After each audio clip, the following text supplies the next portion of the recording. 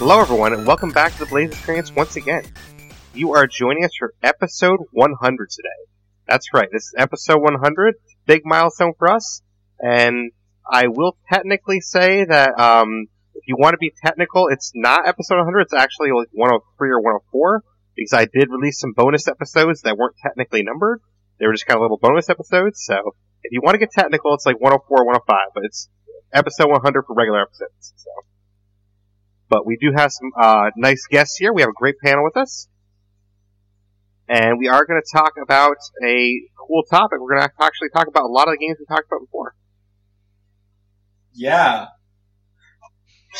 Don't mind that guy. He's not here. And basically, our next episode is probably going to be a Borderlands 3 episode again. I'm probably going to have Zombie back on to talk about full spoilers on the Borderlands 3 story. That's probably the goal for that one, for episode 101. Our next stream is actually going to be Sunday at this point, because when you hear this, it's going to be on Saturday, so you're going to have a stream on Sunday. I'm going to play some We the Revolution. We the Revolution is a game that is inspired by the French Revolution, and it's kind of like a strategy tactical game. And it's a lot of fun, so tune in on 12 to 4 Eastern on Sunday, and then also the same thing Monday and Tuesday. I'm going to play through Act 2 of that game. Basically, it takes about 10 to 12 hours for each act, and there's 3 acts, so I'm going to play through Act 2 and get through that. But that being said, we do have some great guests here today, so we're going to introduce them one by one. I'm going to introduce first our first-time guests on this panel. This is their first time on the panel, but they have been featured on my stream several times, and they are frequent guests in there. They are a Twitch streamer, so please drop by their Twitch channel and check them out as well. But please welcome for the first time on the podcast, Beats and Buttons. How are you, Beats? I'm good. Thank you so much for having me. I'm glad to be here. Yeah, thank you. I'm glad you're here as well. You know, this is something that's probably been long overdue, and I'm glad you can make it. I'm glad I got invited. I'm smiling like a school kid on his first day of school right now. Yeah, episode 100, that's your first episode. I mean, like, that's a big milestone to join on, so I appreciate it. Figured I've been lingering around long enough. You have to include me eventually, so I'm glad. Exactly. I was going down my checklist, you know, and you were right there, so. But we also have some other guests here.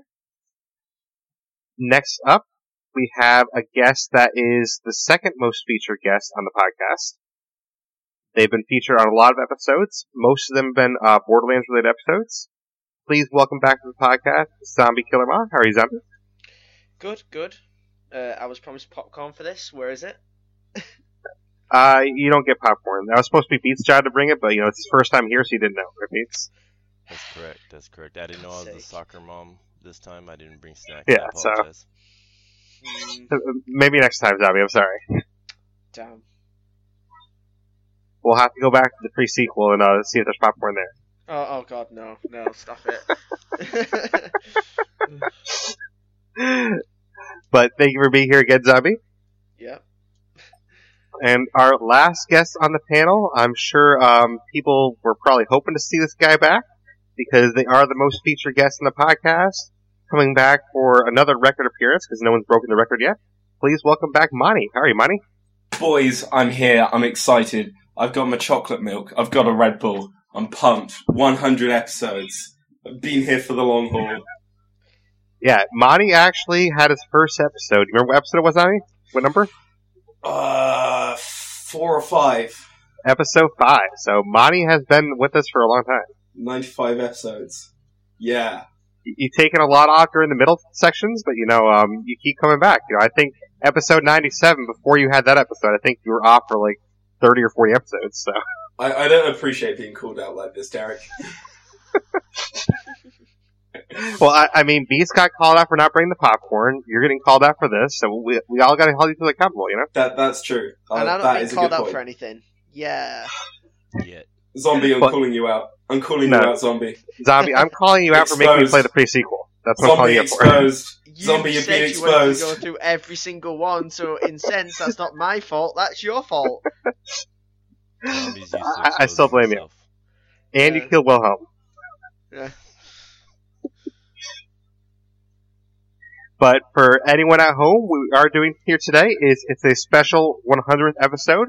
if you remember back on the anniversary episode back in March, what I did for that one is I had a lot of short segments with guests that have been on for the first year of the podcast. So a lot of guests came back. We did like short little 10, 20-minute segments, and I spliced that all together in one episode, kind of as a reminiscent episode. This one here is going to be somewhat similar. What we're going to do is kind of reminisce on the past 99 episodes, but we're going to do that in a way that features all the games that we're actually covering.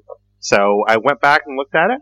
Through 99 episodes, we have covered 20 games on the podcast, and that's because most of these games have been covered multiple times. Like, for example, State of Decay, there's been a lot of episodes. There's a lot of episodes about Sea of Thieves early on.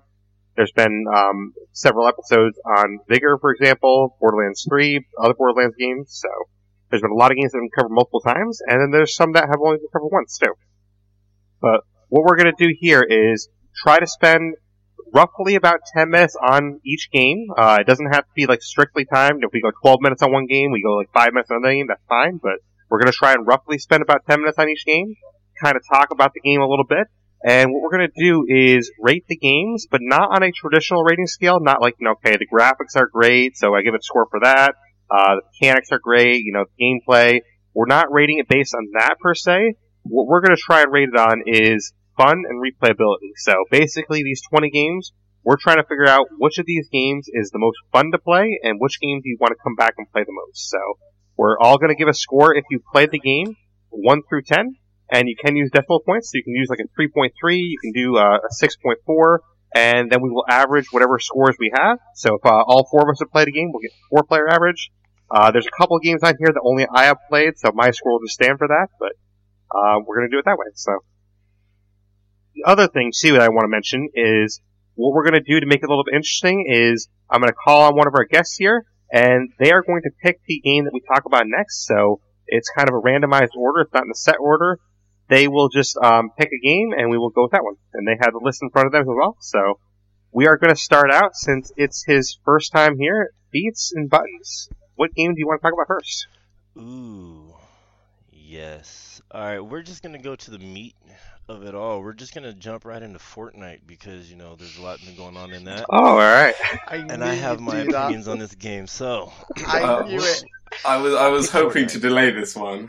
I knew he'd do this. I was hoping alright. to delay this. So, Beats, since you picked it, what's your thoughts and what is your score on it, sir? okay, so with 1 being not fun and 10 being the most fun, 1 correct? being you never want to see the game in anyone else's hands again in your life. You want the game to be burnt with hell. And 10 being you want to play it every day of your life. Okay, so I'll give it a 4.5, and I'm gonna say why. All right. With it being one of those games that's cross-play, it leaves room for a lot of unevenness in gameplay. So when you're playing if you're on PlayStation playing against PlayStation, it's more level ground. Xbox is level ground. But once you start mixing them in, there's nothing to even out the playing field. So it doesn't matter how good of a shot I am. If I can't build in milliseconds like they can on the PC, I have no chance of winning. So I love the creative aspect that I can play that with my 5-year-old and we can do whatever we want and have fun. But as far as a game that I can't enjoy it playing with others because I suck at building. That's what it comes down to. I suck at building. That's fair. I'm right there with you on the building. I'm not good at building either. I guess I'll go next. I mean, for me, Fortnite, we talked about this very early on in the podcast history, and it is one of the games that I would take back if I could, and I would not do it on the podcast, but we did do it for 2 episodes, technically. It was episode 2 and episode 5, I believe, which was, Monty and I's favorite episode, because It's it the was... whole reason I was on. If you didn't have Fortnite, Yes. you wouldn't have me. Exactly. Which is actually funny, because that is true. Basically, I met Monty because he said that he had access to the mobile Fortnite beta. That's how we met. I'm like, well, this guy has access to it. Let me have him on. Let's talk about it. And that ended up being the least listened to episode in podcast history. So what would you rate it then? Well, give it a rating. For me, Fortnite can be a little bit fun depending on you as a player, but obviously this is our own personal ratings. For me, I'm not really much of a PvP guy. If I play a game of Fortnite, basically I'm more of a stream viewer, is what I call it, because basically if I'm in a game of Fortnite, I'm literally just going to a house, hiding, watching people kill each other, and then trying to be the last one that's left. So basically, my way of trying to win Fortnite is to try and let everyone else kill each other and then kill the last guy. That's my way of trying to win. So. Same. Campers. Same. So, I mean, for me, Fortnite's not really my game because I just like being able to hide and sneak around, and it's kind of funny, actually, because I am very sneaky, and I almost never get found, and I almost always get, like, top 15 at least, just by sneaking, so it is kind of cool at least, but, I would say that I like the other modes they have. They have all these different modes that come in sometimes. You know, they had, like, the Thor, like, gauntlet mode at one point. They have, like, 50 versus 50 at some points, or, Batman, 4 teams. Yeah, like, all these different, like, little mini modes, and I think that does give it some more fun. I do like how they keep changing the map and updating their biomes, and, having, like, okay, there's an ice little area, there's a desert area here. I think that's kind of cool, so I think because they keep updating like that, and it has, like, these different modes that keep popping up, I do think it is a little bit fun, but for me personally, it's not really a game that I want to come back to very often. I have actually uninstalled it, to be honest with you, and I don't really plan on reinstalling it unless friends want to come in with me, and I don't really have a lot of friends that like to play that, so it's probably not going to happen. So, for me, I think I'm going to have to go a little bit lower than Beats. I think I'm going to have to go a 3.5. I think it has great potential for people that like that kind of thing, but I'm not one of the people that likes that kind of thing. So, for me, 3.5. I guess we can go to Monty next. What do you think, Monty? Right, well, as mentioned, cringe. I'm on here because I was in the Fortnite mobile beta. Yes. Yeah. I was too. Just saying. Alright, zombie. He wanted to feel special, zombie. Give me this, please.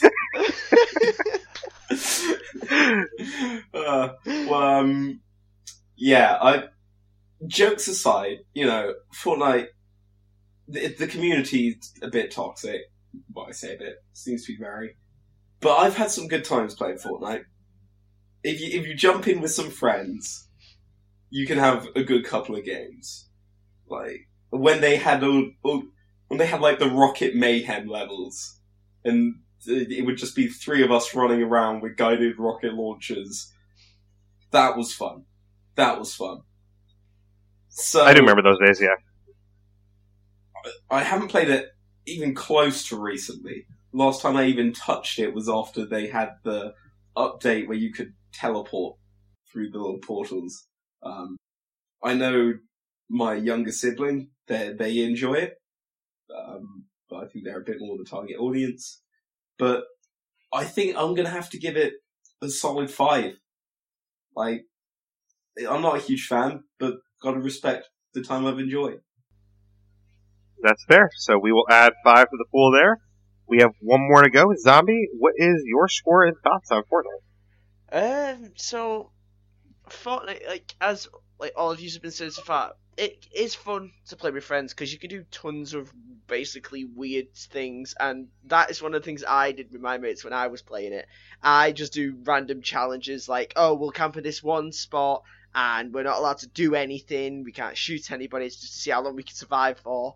I loved all the events that they did, like extra challenges, like 50v50 was a really good one, especially when I was trying to do all my challenges for like that was the one of my battle favorites. pass Yeah, they brought out. I'd always do it on 50v50 because it was so much easier to do. I love the changing of the map. I find that really intriguing, and I love that, especially since this season specifically they went back in time, and I kind of love that concept.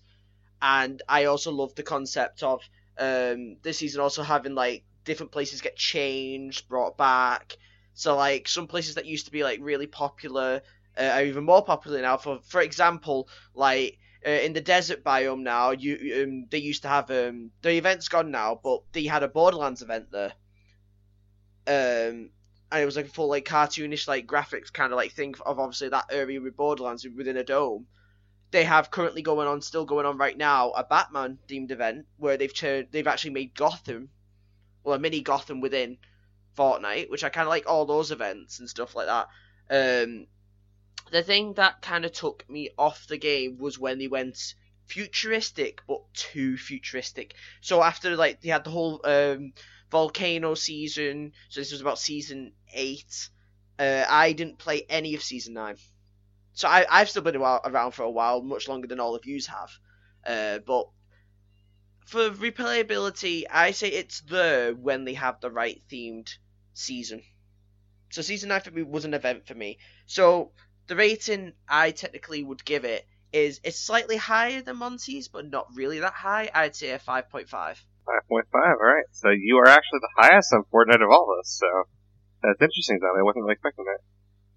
Yeah, well, I did a lot of weird stuff on Fortnite. Like if you play Fortnite with me, you'd probably have a blast doing it. Well, see, that's To one be of the honest. things. It's the same thing with like other games that are like that. They may not be for you, but when you play with specific people, they're fun. So I definitely Yeah. get that aspect. Exactly, yep.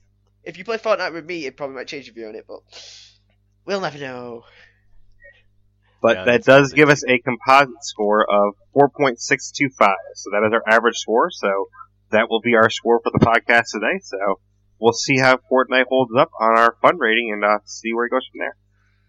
But Zombie, you did actually give it the highest score, so I'm going to go with you next. What game should we talk about next? Ooh, okay. So there's a lot of really good games that I want to kind of save till later. So one I want to talk about and curious about is Forza Horizon 4. I'm curious to hear about. Forza, alright. You want to start us off here? For Forza, yeah, I love playing Forza. I just love the open world concept. I love like being able to get all these cars constantly and just driving them all around, customizing them to your heart's content, doing all these races with friends. The DLCs that they've just brought out are really good. Like I recently just went back to playing it, and I love it. Even then, they just keep updating it and make it even more funner. So for me, Forza Horizon altogether would get solid 6. Solid 6 for me. Alright, solid 6. That's not bad. That's better than any Fortnite rating so far, so. Let's go with Beats. Have you played Forza, or can you not speak on that one? I actually have. I still have Horizon 4 installed, but I did play Forza. I had it installed. I ran out of room because I got another game, but I would actually go higher than Zombies. What got me into a lot of the video games I'm into was racing games. It started out with Forza and Gran Turismo, and Forza does such a good job of like making you feel immersed in the race and like the lighting and the graphics. And I know in a lot of games I don't care about the graphics, but the way they use that to make that game better is definitely it adds to the fun I have with it. So there's a lot of times I'll just drive around and take screenshots. I'm not even gonna lie, because it's just that nice of a game to look at. I would actually give it about It a does look really good. 7.5. Alright, 7.5. That's a pretty solid score. I guess I'll go next on this one. For me, Forza Horizon 4 is something I didn't play for very long. I got it off the Game Pass. I downloaded off that and ended up playing it there. Forza Horizon 4 for me, I think what's really cool about this game that you guys actually didn't mention yet, which I'm surprised you didn't, is the seasons. I really love the seasons in this game, and I love how you have winter, summer, you have like the rain. Like, it's really cool to actually see all those effects in the game, and they do it quite well too. I mean, seeing the rain actually drip down on a track, like, it's perfect the way they did it. And I love how there's different modes of actually racing. There's like the street races, there's the dirt tracks, kind of like off-road type racing. Like, I think it's really cool how they have that. They have stunt racing. They have all these like little point billboards you can go find in the world. So there's a lot of actual depth to this game that you can actually do to keep you going longer. And I think one of the interesting things as well for me was these boss type fights where you actually like have to race a hovercraft or something like that. And it's like, wait, seriously, I'm racing a hovercraft in a car? Like, so you wouldn't really expect to do that kind of thing, but they have like these sort of boss fights where you race like a giant vehicle or something like that. Or at one point I raced a train and stuff like that. So I didn't play the game too long, but I would say for what I did play, it was fun for me.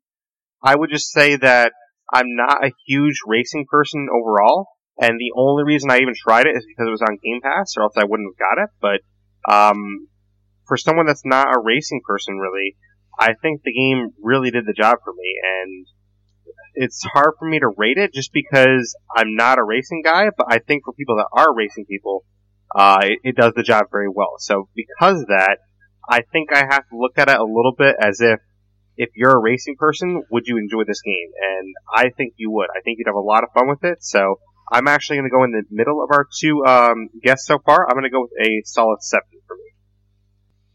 And then next up we have Mani. Well, I haven't played Forza Horizon 4. Why? I'll tell you why. I've got a fun story about Forza. So, when I first got my Xbox, I didn't have many games, but I had some sort of that were pre-downloaded. One of which was which Forza came with the Xbox when it first came out. I don't know. Whichever that one was. That one then. And I have no idea what it was, but for whatever reason, my cars, initially they were really good, but then something happened. I don't know if I accidentally hit something in the settings or something, but my cars capped out at 20 miles an hour, no matter what the car. So, because it was one of the few games I had, I would always play it with my sibling. Like, we'd always sit down and we'd do a couple of races, like we'd both use a Mini or something, or both of us would use like full-on F1 cars. And then it came to the point where I could only go 20 miles an hour, no matter the car. So I would be in professional Formula 1, whatever car, 20 miles an hour. So that kind of put me off a bit. I had no idea how to fix it, and I haven't really touched the series since, but I had some good fun when it did work. So I can't officially rate Forza Horizon 4, but I had some fun. Well, that is fair then. So, since we only have 3 ratings for this one, that is going to give us a composite score of 6.83. So, it does take the lead over Fortnite so far, and it is our number 1 game so far. So, yes, at least it'd be Fortnite. So, Mani, I'm going to throw it to you next. You get to pick our next game. Oh boy. I gotta go with a personal favourite now. Alright. I got my personal favourite, Vermintide 2. I thought you might go with something else. I really enjoyed Vermintide 2.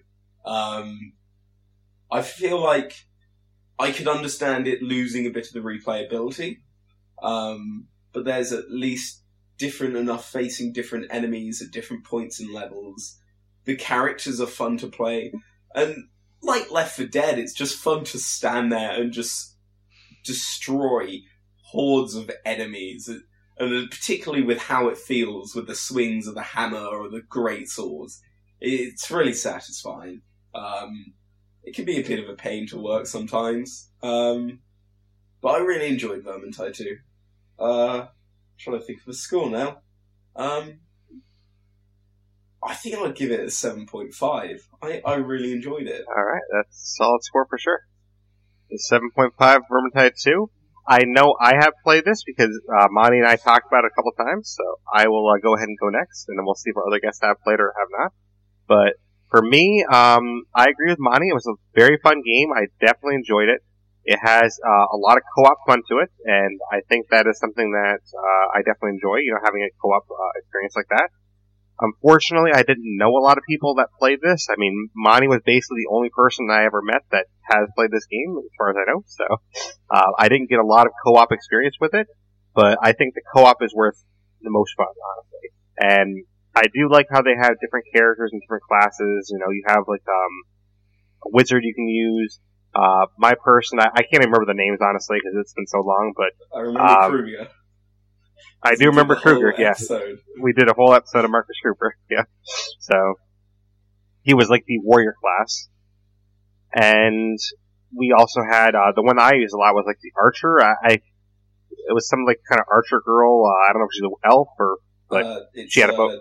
It's a Wayfinder, I think. There you go, okay. Wayfinder, Inquisitor, Pyromancer. Yeah, so I used her a little bit, and they had like, some different ones that had like guns, and it's really interesting how you have the enemies from the like Warhammer universe, and you get to go face them in co-op like that. Just kind of run through different levels, and I think some of the levels were very fun. I think the level designs were pretty interesting. The level designs felt different enough for me that it actually kept it at least somewhat replayable. And they had a couple of different bosses too, which is kind of nice. You know, there's only like I think 4 different types, but you had like a rat ogre, you had a bile troll, things like that. That you know, bile troll spits on you, so you have different tactics you have to use, and I like having to use those different tactics as a team. For me, I think it does depend very, very heavily on co-op, though. Like, I would say if you're not playing this in co-op, to me, it loses a ton of fun value. Like, I could not see myself ever playing this solo, and I don't know if Monty agrees with that, but for me, because it's not really a game solo at all, I think that does drop the score for me somewhat. So for me, I'm going to have to go a little bit lower than Monty, but not too low. I think I'm going to have to go with a 6.6 on this one. And then, Beats and Zombie, have either of you played this game? I have. Alright, Zombie, go ahead. Okay, so, Vermintine's, like, as you've already said, Blaze, co-op is probably the best thing to do with that. Like, right. I love doing the co-op for it.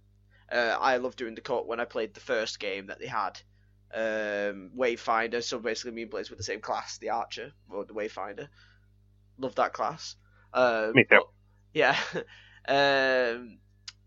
But as you've already said, like, it kind of loses a bit of its value when you're not playing co-op, and I personally never got the chance to play it co-op. I only got to play it solo. And sure, playing through it's fun, but as you said, it kind of gets a bit meh. Because really, you're just playing on your own, so it's just like meh. So since I've technically not played the co-op, I can't make an opinion on the co-op. So I can't really give a rating for it. I mean, you gotta get some kind of fun rating. Like, you know, if you haven't played the co-op, and just rate it based on what you think it would be, I guess. Well, because if it's... You've at least played the game, though. Well, yeah, well, I can't really exactly give it, like, a high rating, which I want to. Do you get what I mean? Like, I think, I would totally agree with, like, you saying, like, it was, like, a 7.6. I'd say, if I have to say anything about the solo, right, I'd say a 6. See, the solo is what knocked it for me. Like, yeah. I would be more on Monty's level, like around a 7.5, if it wasn't for the solo aspect. That's what knocked it down to 6.6 for me. You see, so since I'm basing this off of solo, my rating's based off solo, so everyone just realizes that now, it has to be a 6. If I would have done the co-op, I'm pretty sure I would have put it at about an 8. Okay, so, but it has to be a 6 because I haven't done the co-op. I will tabulate that really quick. Just, I haven't replayed Vermintide 2 since we did our podcast on it, so I completely agree with the single player stuff. Yeah, that doesn't show by the fact that I haven't touched it. Yeah. But... Fair enough. So I think that kind of shows it. And we did actually get a composite score of 6.7, so it just barely loses to Forza, so Forza is our top leader still. Still beat Fortnite. Yes, it's still beat Fortnite. That's the aim, make sure every single one of these beats Fortnite. Oh, there might be a few that are close. Yeah. Oh, actually, yeah. We'll see, yeah. Yeah. I can think of a few. But it's my turn to pick a game now, so I'm actually going to end up going with one of the games that we have a lot of the similar types to. I'm actually going to go with one of our Borderlands games. So I'm going to go ahead and bring up Borderlands 1 for us. So for me, Borderlands 1 was a lot of fun. I did enjoy playing through this story. I played as Brick in this one. He was, the guy that bashed people with his fists, the big bad bruiser guy, and he was a lot of fun to play. I did enjoy the story at the time, but this was before I played through Borderlands 2 and 3, and now I can see what the story was lacking, because the story is nothing compared to those two. And I will say that this game suffers from the DLC for me. The DLC in Borderlands 1, I remember I played through the Zombie Island one with Zombie here, and I found that super boring. The DLC of Borderlands 1 was honestly putting me to sleep. So that's how bad the DLC was for me personally. I did like the original story though, the actual main game. I liked the world. I liked the combat. All of that was good in Borderlands 1 for me. It was just the DLC was probably the most sore spot for me in Borderlands 1. And knowing kind of how I feel about the other Borderlands games, I have to kind of temper my expectations for this one because I will, spoil ahead of time that I did like most of the other Borderlands games better than this one. So for me, judging by what I'm going to rate the other ones at, I'm probably going to have to go. I'm going to have to go with a solid 6 on Borderlands 1. So I'm going to throw it to Zombie next, because I know he's played through this game with me. Yeah. So Borderlands 1 was something that came out round about my childhood, right? So this was a game that I really got into almost immediately. And this is talking like little me, like really, really little me. So I enjoyed playing the Siren. I just loved like the whole like magical like powers and blah blah blah. All the use that some people say. Yeah, I loved it. I loved the way the world was shaped, how you could go for different zones, like they act as like different levels, but they're their own massive big zone in general. All the different characters that you meet are really like intriguing. You want to know more about them. You want to know more about the characters you're actually playing as. Most of the boss battles are fun. Some of them are about average, but some of them are really fun to do. The story in itself, in my opinion, was I loved doing the story. I loved the way it was all shaped out, and I do share the opinion with the DLC. I found it fun at first. Like, first time playing the DLCs, I found it fun and intriguing, right? But then when you go through it a second time, that's when it hits you about how, like, they're a bit meh compared to the actual main story in itself. Yeah, we had that one DLC where we just, like, literally driving a road, right? Yeah. That's all we did was just driving a road. You're talking like a little me loving driving on roads, just car in general. Like when I first did it. It felt like it was becoming a Forza game, guys. That's how much we were driving a road. Yeah, but then it would have been funner. That's true. But yeah, my whole thing for it, I'd say the rating I'd give it, I'd probably agree with you, Blaze. 6? Yeah. Alright, I actually did just think of something real quick. I'm gonna change mine by 0.1, because I forgot my buddy Baron Flint's in here. So, for Baron Flint, I'm gonna give it a 6.1 instead of 6. Baron Flint was one of my favorite enemies in the whole Borderlands series. He's just a funny guy, so. Cutie Mary killed him in literally about, 2 minutes. But he was fun, though. So, just for Baron Flint, I'm gonna give it an extra 0.1. So, congratulations, Gearbox. Baron Flint got you an extra 0.1 from me. I don't even know anymore. Beats, have you played Borderlands 1? I have. I actually would probably rank it just a slight bit higher than you guys, and the reason being for me is because of Roland. When Borderlands 1 came out, there wasn't too many games that had a lot of choice as far as character race and things, so Roland was one of those options where I could go through and play as a brother, so I'm not gonna lie, that definitely affected my enjoyment for the game. And the fact that he was a gun-toting, shotgun-wielding, turret builder, just made it even better, because you have to be smart to run them turrets. I don't care what anyone says. So there was a lot more for me than just the game. But as far as the game went, I really liked the way the story panned out. I feel like they just did a really good job with implementing their world, and it just got better as the series went on, other than, maybe I take exception to one other one, but we'll get to that. But I'd probably give it a... Man... I think I played more hours in Borderlands 1 than any of the other ones, so I'd probably give it an 8. Wow, an 8. That's actually the highest score of anyone giving any game so far, so. I actually went back and played that one a lot, too, so that's why I'm like, I'd still give it an 8, because I still have it on my 360 Fair enough. And everything, so. And Monty, have you played Borderlands 1? I have indeed, yes. I have played Borderlands 1. Now, I played Borderlands 1 after I played Borderlands 2. Well, as long as you still played it, I mean, it still counts. I think maybe even after I played the pre-sequel.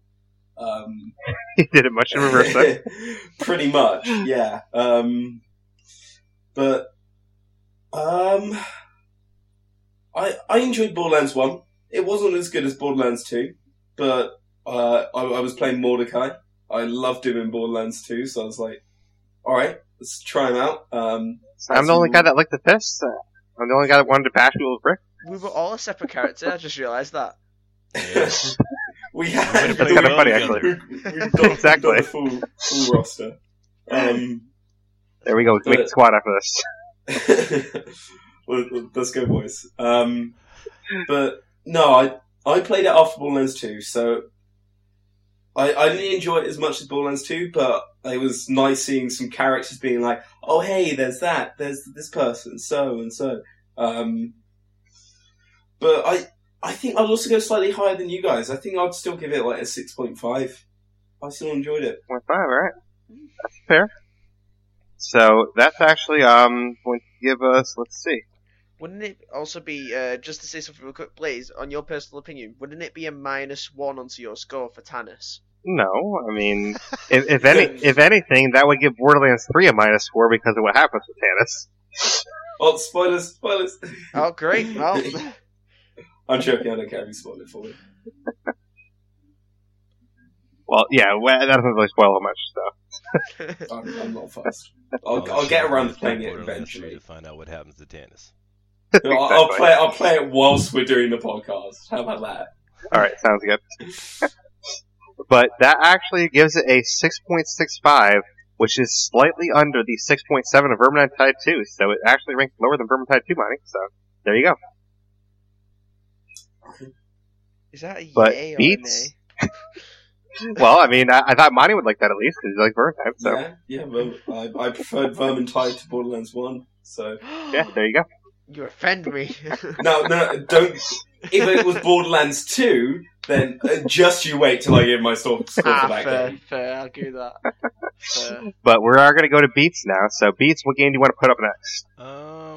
Let's go with the AAA title here off this list. Let's go ahead and talk about Crackdown 3. Quack quack, mother ducker. Yeah. Yeah. Well, I'm gonna Best intro to a podcast. Okay, Best so I just intro wanna to a say podcast. that Yep. Fact. It's the only That is a Crackdown I've fact. actually not played. I Played had all the so rest of it much apart from that one. anticipation for Crackdown 3. Like I had it hyped. I was waiting for it. I was gonna pay for it and everything. I'm glad they put it on Game Pass and I didn't spend any money on it because I'd probably be more bitter. But you have a good game, you have a decent following, and then you hype up this game to be groundbreaking and game changing, and then when it's released, it's two separate games. It kind of killed all the enthusiasm for me. So I'm going to say it was a 4. And the reason being is because I had fun with what I played, but I couldn't get into it like I did 1 and 2. I spent, I'm sure I have months of time in 1 and 2. I only have maybe a couple weeks of time in 3 just because I couldn't get into it like I did with the other ones. There was not enough added to the game to build off the other ones to make it as enjoyable as I anticipated. Like the whole idea of having the world destruction was a great idea, and then when it wasn't implemented, that would have been fine if they would have offset that with, hey, here's this to make the game more fun. Like maybe after you unlock them, having a new game plus or something, to add to the replayability. But for me, it's a solid 4, and it's sad because that was one of my favorite series of games. Fair enough. We'll have Monty go next, and then I'll go third. So Zombie, you said you didn't play, right? Yep, I did not play this one. Okay. So Monty, you can go next, and I'll give my score. Crackdown 3, I felt like this was the first Crackdown I played. I felt like it had potential. There were some awesome systems in there which I really enjoyed. It felt a bit like,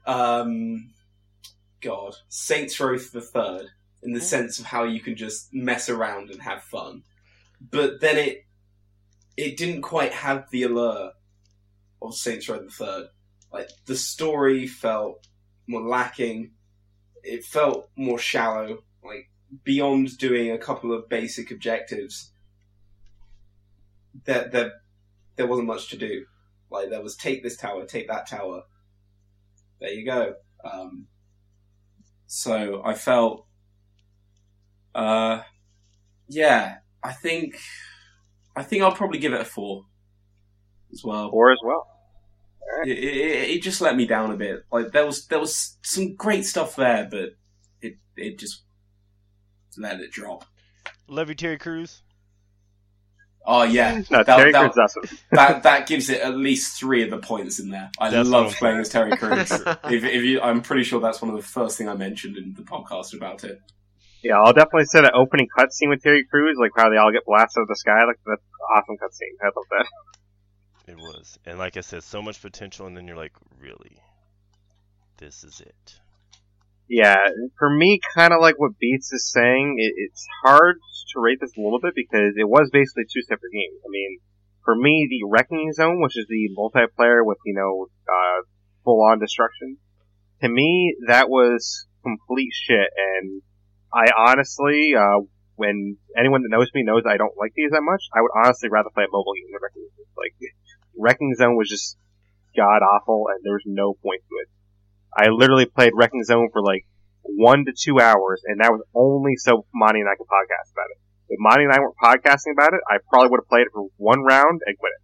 Like, that's how bad Wrecking Zone was. I mean, it was just pointless. Like, I mean, yes, the destruction was kind of cool to see for like the first 5 minutes, but then after that, it's like, well, okay, these game modes have no point to them.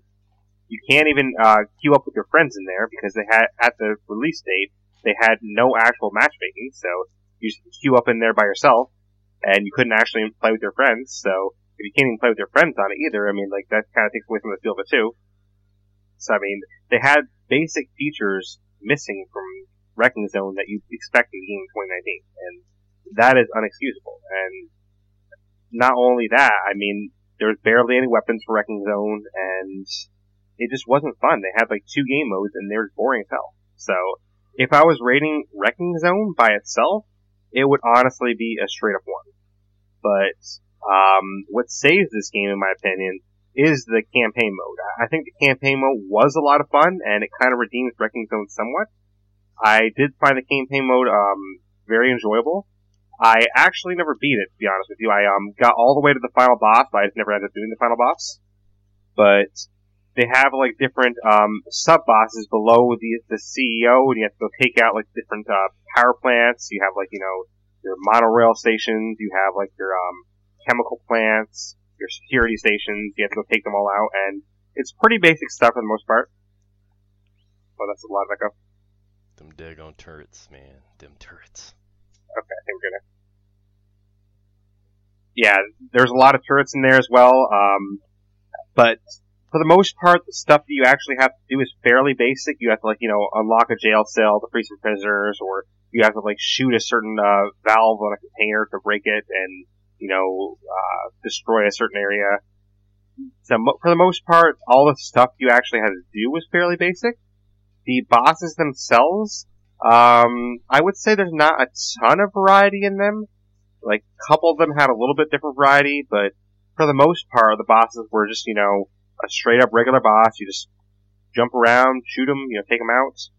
I would say the rocket launcher did end up being, kind of overpowered, throughout the game a little bit.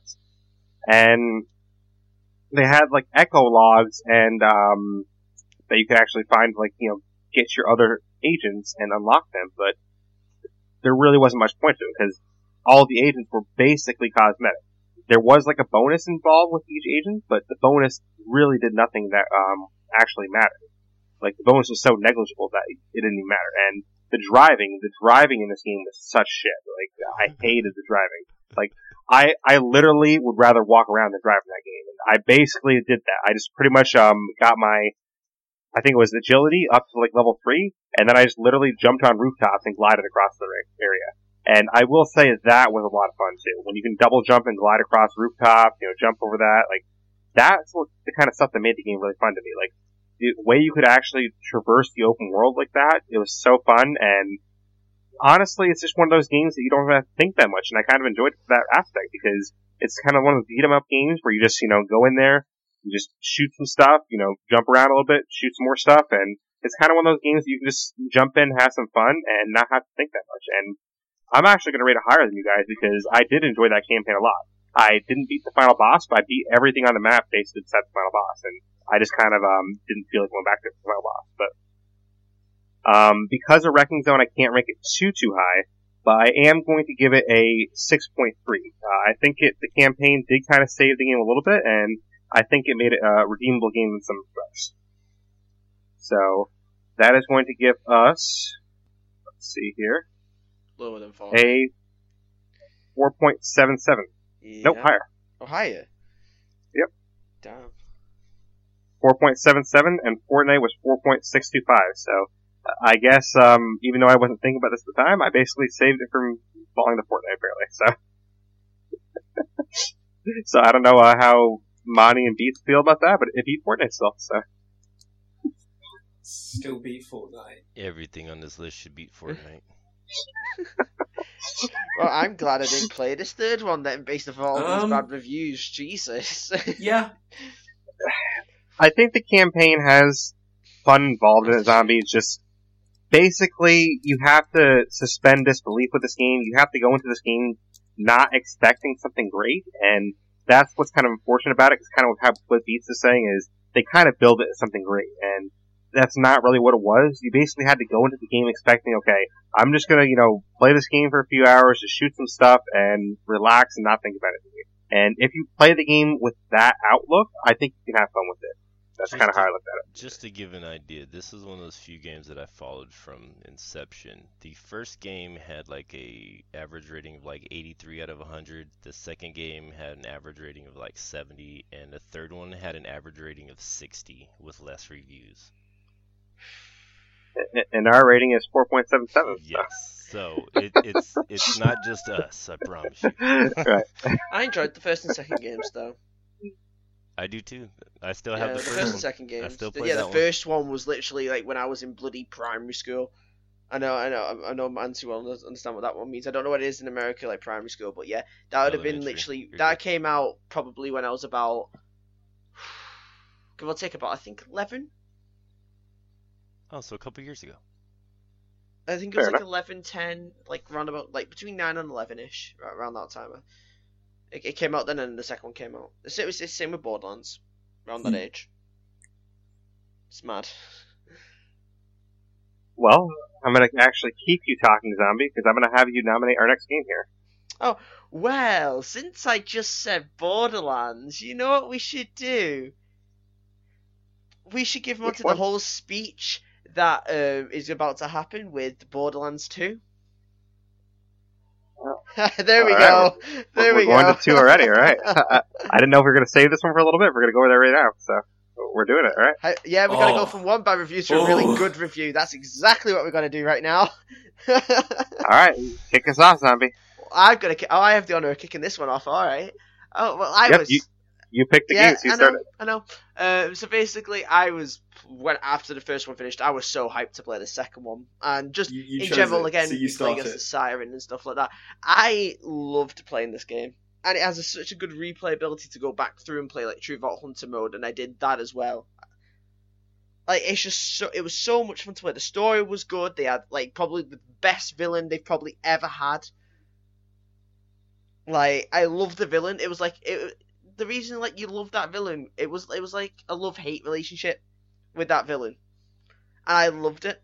I just loved the villain, and that's what drawed me in as well into the story. Is that this villain's an asshole. I want to kill him now, which is what I'm supposed to actually feel about the actual villain of the game. But in some sense, once you play through it like a couple more times, you're like, this character isn't actually an asshole. He's actually fucking hilarious to listen to. And I just enjoyed just listening to him just like berate you throughout the whole thing. And then just all the characters in general, like that you meet along the way, just immerse you into this world with all the new different biomes compared to the first one where it was just all desert land mostly. This one has like different terrains in it, which I loved as well. And then the DLCs even make it more funny. Like Tiny Tina's like board game one, for example, was amazing. And I know, Blaze, you share the same experience, like, obviously same opinion as I do, and probably everybody else does here. That Tiny Tina one was probably the best DLC of that whole game, and I loved it. Yeah, it's honestly the best DLC of any Borderlands game so far, I would say. Yeah, unless, obviously, we get a good one in the third one. Right, we'll see. Yeah. But it hasn't happened yet. Yeah, but that was such good. The DLCs don't even let it down. So mine is going to be a very, very high 8.5. All right, an 8.5. That's a good way to kick it off here. I think that ties Beats' score for the highest score so far, right? I think I said I'm an not 8. sure. I might have said 8.5. An 8, I okay. think it was So, an 8, not all right, so 8.5. that is our highest score now. So we're going to go with Monty next, because Monty hasn't rated the game in a little while. Boy, this is one of my favourite games of all time. Borderlands. I literally just finished playing it again the other week. This game I can just come back to and come back to and come back to, and that's single player. Like the playthrough I've just done, single player. It's so fun playing it with friends. As a kid, we'd play it. Me and a bunch of my friends. I remember beating. I don't remember the name of the big boss. Began with T or something. Big worm guy.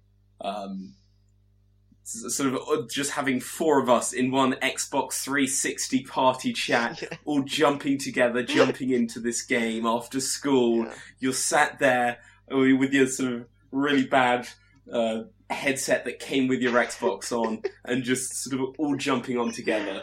This game has some amazing moments. It's super funny. It throws you into the game really well. The characters are great. It brings back characters from the first game. Loot mechanics are amazing. It's got great progression through the game. Reasons to replay it. So many different zones and variety that you can just skip over half of them. Yet each one has so much put into it. Despite this, the DLCs are amazing. The only one I haven't played is Hammerlock's Gentleman's Hunt. Yeah, we played that one, right, Zombie? Yeah. That's the only one I haven't played, but the rest of them are just so fun. Easily just a game I can just come back to and come back to. Especially if I have friends to play with. If I was playing this with friends, I could play this for so long. So I'm gonna give this a 9.6. Wow. I really like this game. High score there. Alright, I guess I'll go next, and then we'll have Beats finish this off here. For me, Borderlands 2, a lot of the stuff you guys said is, stuff I would agree with. I had a lot of fun with it. I think the DLC really makes this game great for me. I think the whole main story with Jack is the best story we've had so far. That includes Borderlands 3. I think the story is way better than Borderlands 3 story. So, maybe give you a hint for Borderlands 3 possibly. But, I think, the story is awesome. Vault Hunters are awesome. You have 6 choices instead of 4. We're only going to have 4 in Borderlands 3. And I think the Vault Hunters you have to choose are varied enough and interesting.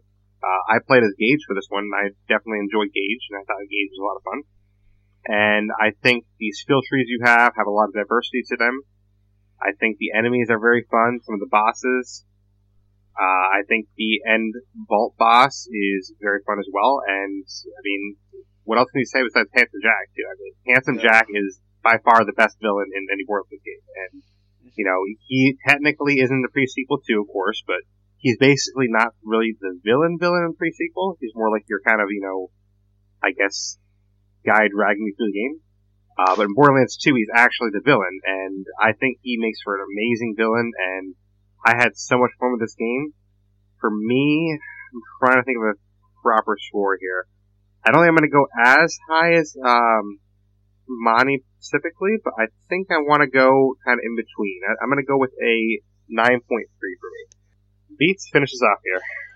Alright, so I'm probably going to shock everyone with this, but I'm going to go a little bit lower than where you guys are projecting, and only because when I played this game, I was not at a place where I knew a whole lot of people online to play with.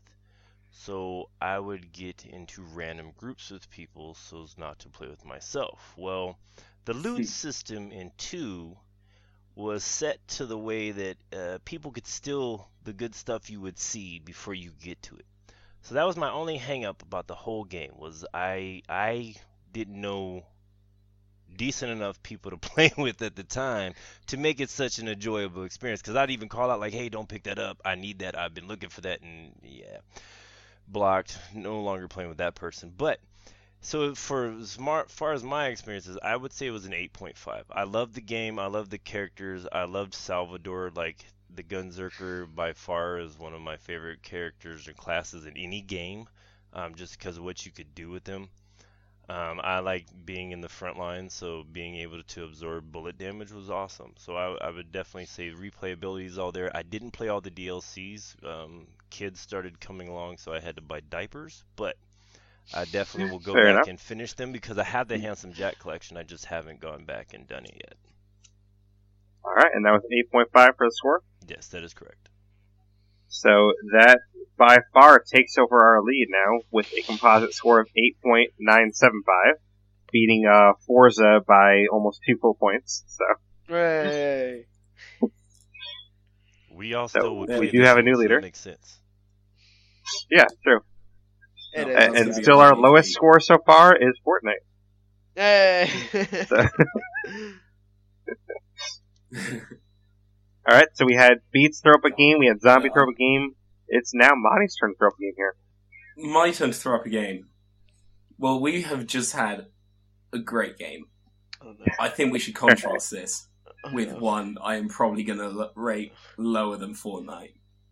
I'm going to go with Vigor. Vigor, all right. The one we just talked about in episode Yeah. 97. We have. The game, it's got some good promise. I know I said this.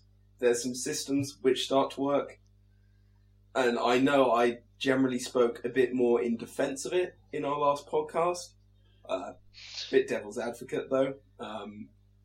There's a lot of grind to it for little payoff, Yeah. as Derek very much mentioned. There's a lot of bugs and glitches in the game. Still, the multiplayer is non-functional, or at least we could not get it working. The solo player, I can see why some people would enjoy it, but it's not my sort of thing. So I didn't enjoy it. And there was very Real low quick, I'll also replayability say for that me. I think after going through some of these games, I don't know if you feel the same way, but I think we were too generous in that last podcast with our scores. Yeah, maybe so. But the loot system did get better. I can say that. But I think overall, God, yeah, I'm gonna give it 4 again. Well, that's not 4 again. You actually gave it 6.8 last time. I know Okay. because I gave the Crackdown. That makes sense. So, Beats or Zombie, have you played this at all? yeah. Yeah, I played it with you when we did the 12-hour bloody stream, the first one. Oh, yeah, I remember that now. You did your little trial there, so And you I can go played next, it Zombie. before it was released, and I had the same experience you had, to where I didn't want to play it again. So I can speak about it before it was released, but like Same. afterwards, I haven't been Hey, back. go for it. You can go first then Beats, and we'll go with Zombie. All right. Well, as you can see, I didn't go back. It was so clunky and broken to the point where I really felt like I wanted to shoot myself. So it was no longer one of those games where I wanted to shoot other people. So I was like, yeah, and like I remember even when PUBG started out, how rough that was. Like even compared to that, like no, Vigor was. I don't know. I almost felt like someone had made this on their Windows 98 in a garage somewhere. I played some early access games that were rough, but this was just like tragic. Like I was like, I can see why they try to kill each other because they don't want to be there either. So I'd go with a 3.2. Ooh. All right. We've gone from Zombie. I'm lost for words right now. Oh my god, Pete. Jesus. So far, this is falling below Fortnite for sure. The last 2 scores are. I don't know how to follow that. So, from the little time I had playing the game preview with and the trial I actually did, never actually bought the game like on game preview. Sucks for anyone that actually bought it on game preview because now it's fucking free for everyone. So there's another down for it. Well, you got free coins that you can use for cosmetics. Yeah. Great. Helpful, that, isn't it? Snazzy. Yeah, How sorry. Shoot somebody though. I know, yeah. How So foolish of me. I get free cosmetics for a game I paid, like 25 quid But for. hey, don't worry, Zombie. The cosmetics that they speak of you can buy, Monty and I checked them out. You can buy like a orange hat. Wow. That's like your cosmetic options. Wow. That's amazing. What do I spend my Yeah. my money on this month? Rent or an orange hat? But like I Ooh, had Liz. the preview version and I got free coins. I'm like, okay, I can go to the store. At least I can buy some cosmetics. I can get some cool outfits.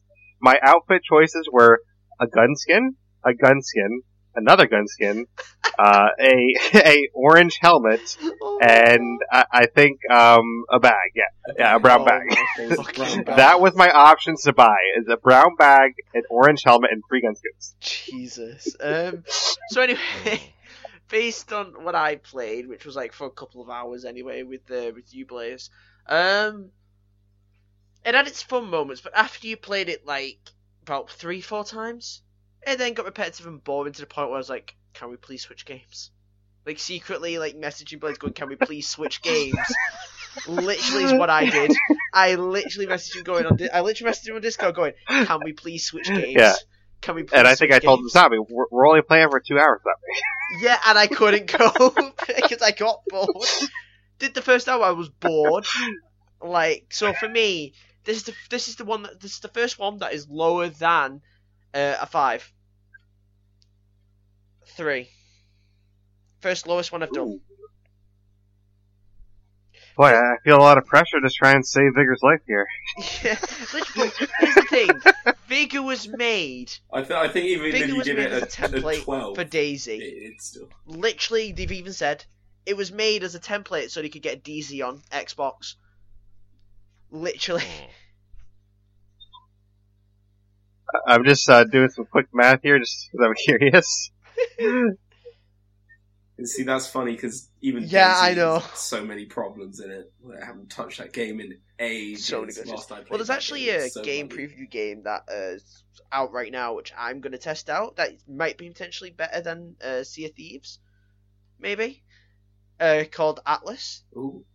So, yeah, it's been on The name PC rings for a a bit Yeah, I've heard of now, that. and it's Might now have just heard came of over it. to ours. Yeah, and my mate bought it, and since our Xboxes are connected, I'll be able to play it Alright, and give you a rating on that. so I did the quick math though, guys, so I was kind of curious. Quick maths. In order for Vigor to beat Fortnite and not be in last place, I would have to give Vigor an 8.5 or higher. Oh my Well, god. that ain't happening. Are you Viva going to do la that? Fortnite. Is Vigor an 8.5? Well, considering the last podcast, I rated it a 6.5, and I said I was too generous last time. It's one last place. Sorry, Vigor, but Yeah, should we just, But, get the score over and done with? I do think I am a little bit higher on it than all of you guys actually, though. I think I'm going to get the highest score of anyone, but not like too high. I think it's because of the potential I see in it, where like before update 0.6, I really saw a lot more potential in this game, and I will say that the graphics and the maps are like some of the best maps I've ever seen. I mean, I'm sure you guys can at least attest to that much. Like the maps actually look gorgeous. Like I will give them credit for that at least. But unfortunately, the gameplay loop is just so bad, and like Monty was saying, there's just no point to actually going through that gameplay loop because you're building up your base and you're going back out there to get like, I got 5 nails, guys. I can build a new wood bench. Like, what the fuck? Yeah, we got a new wood bench, guys. Like, what do I need a new wood bench for? Like, And then oh, well, you didn't know that the wood bench gives you 5 materials. Oh, guys, we got 5 materials. Like, what's? Yes, a day. A day. So, like, what? I don't understand where the gameplay loop fits into that. And then the cosmetics. I mean, we already kind of joked about that, but the cosmetics store is a complete joke. And like, basically, if you want to buy cosmetics, when we played it, you can buy 1 bag for your shoulder and an orange helmet, and that's your cosmetics. You didn't even have a single shirt or pair of pants you could buy her. Like that's horrible. And, I mean, I have all these coins I can use that are basically useless to me. But I will say, on the positive side, the maps look gorgeous.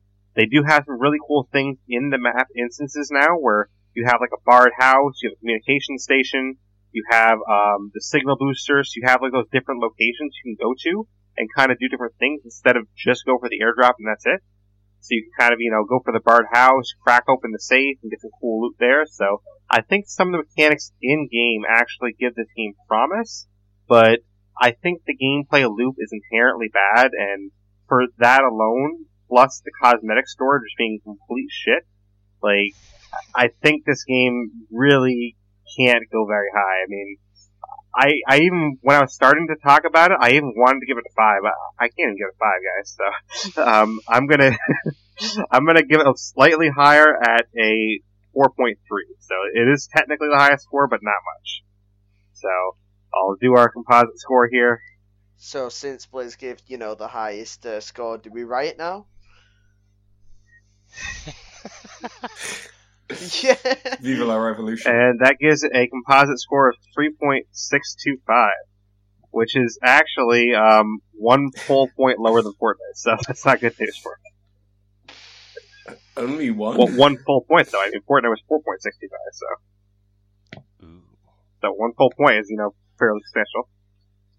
They could pull a No Man's Sky, and like in a year, it could actually be a good game. So I see what you're saying Yeah, about true. the potential, but That is true. I Right love now, No right Man's Sky now, now. I'd play Fortnite over it any day.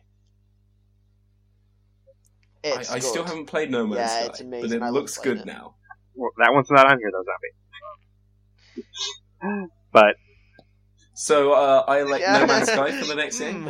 so it is my turn up next, and because I know there are some games on here that I believe only I have played, unless I'm not aware of, like, Steve's playing it possibly, I am going to go with one of those games just to get out of the way. That way, not, like, at the end of the podcast, all right, let me just talk for, 25 minutes about 4 games in a row. Like, I kind of want to get one of them out of the way at least. I am going to go with one that I think was fairly decent out of them, and that's Generation Zero. Has anyone else played this? Yeah. No, I don't think I have. Zombie? No. Okay, so this is going to be just my score, so I guess I'll just talk about it a little bit. Does anyone even know what it is, at least, or no? Yes. Okay.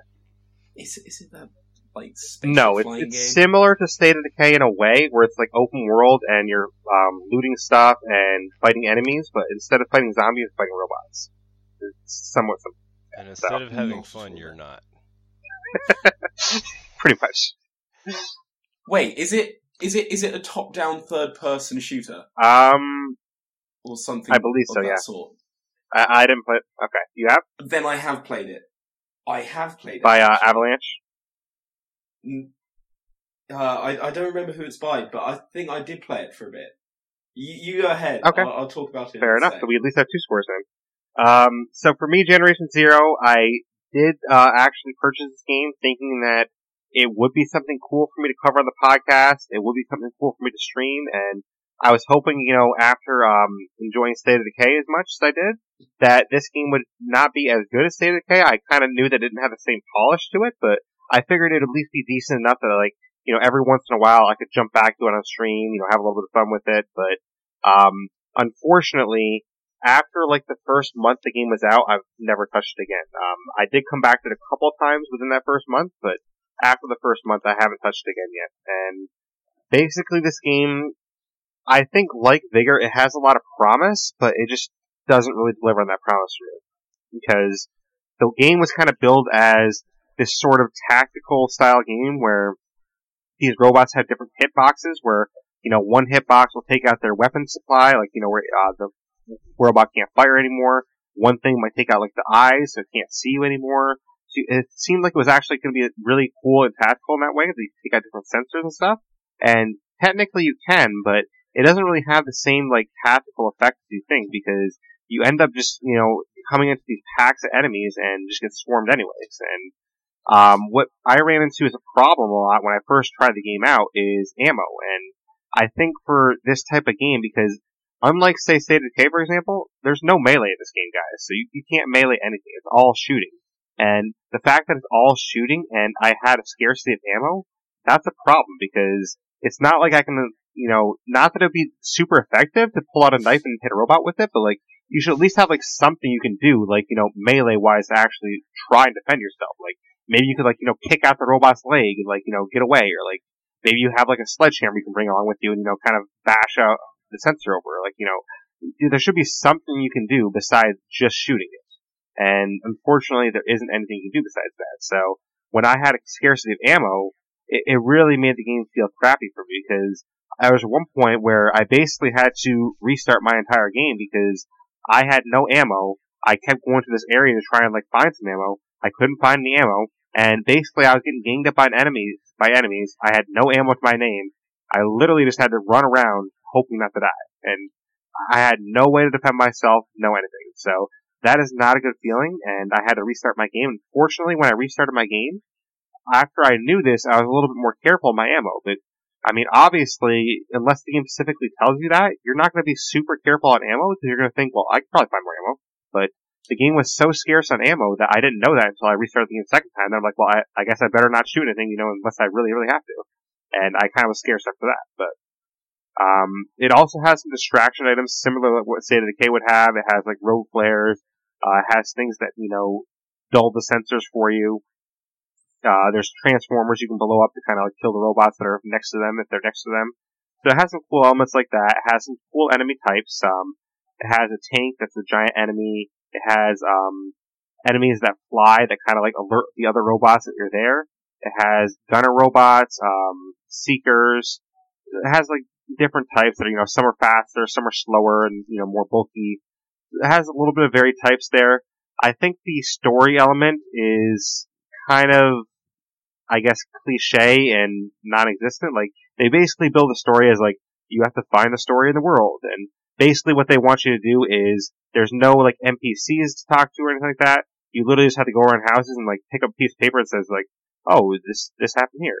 Or, like, it'll be, like, a little tape recorder, kind of like, some of the Fallout stuff, where you basically, hit a tape recorder and it'll tell you, like, a little bit about, that person's message or something, but you basically have to find the entire story on your own, not really knowing where to go.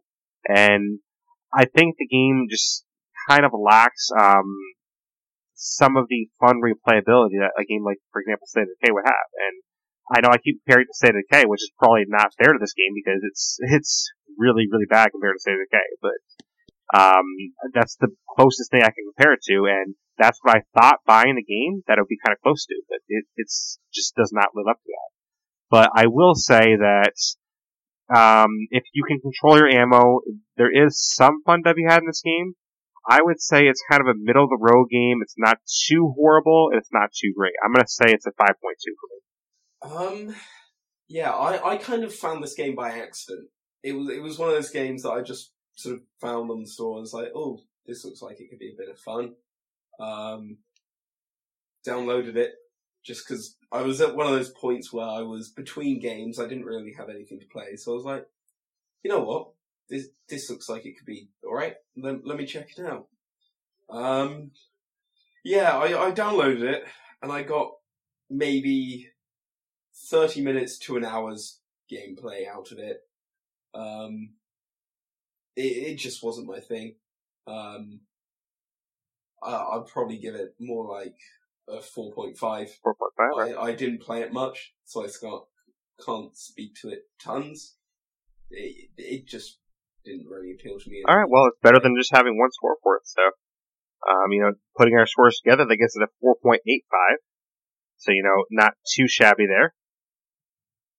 And it actually does put it above Fortnite in that case. So, Fortnite keeps falling even more. So, even though... I feel like we're a bit mean to Fortnite. Why? I don't think we're that mean to it. You guys think we're mean to Fortnite? I mean, I don't find Fortnite that fun. So, I give Fortnite 3.5. Fortnite's not fun to me, so... Fortnite's mean to us. Exactly. I'm probably just looking at it with... And actually, Generation Zero beat Crackdown 3 as well. By a little bit, so it's actually a little bit up there. Yeah. But that is the game that I put up there, so let's kind of reverse the order a little bit here, and let's go back to Monty again. Throw open the game there, Monty. Ooh, back to me. Alright. Let me have a look. What do we have today? Do you want me to post a list of what we still have left? I'm looking at it now. Door number 2. Let's go. This is one I haven't played. I'm going to go with Fallout 76 because I know it was a train wreck. I played Fallout 4. So we had left I know there. they're pretty much copy and paste games, so I could half talk about it. But Fallout 76, I want to hear you guys talk about that. All right. 'Cause So you I cannot haven't talk about it, right? I haven't played it myself, but Who can No, talk I about it can't. here? I know I got can. a lot I to can. say about it. All right. You want to start us off then, Beats?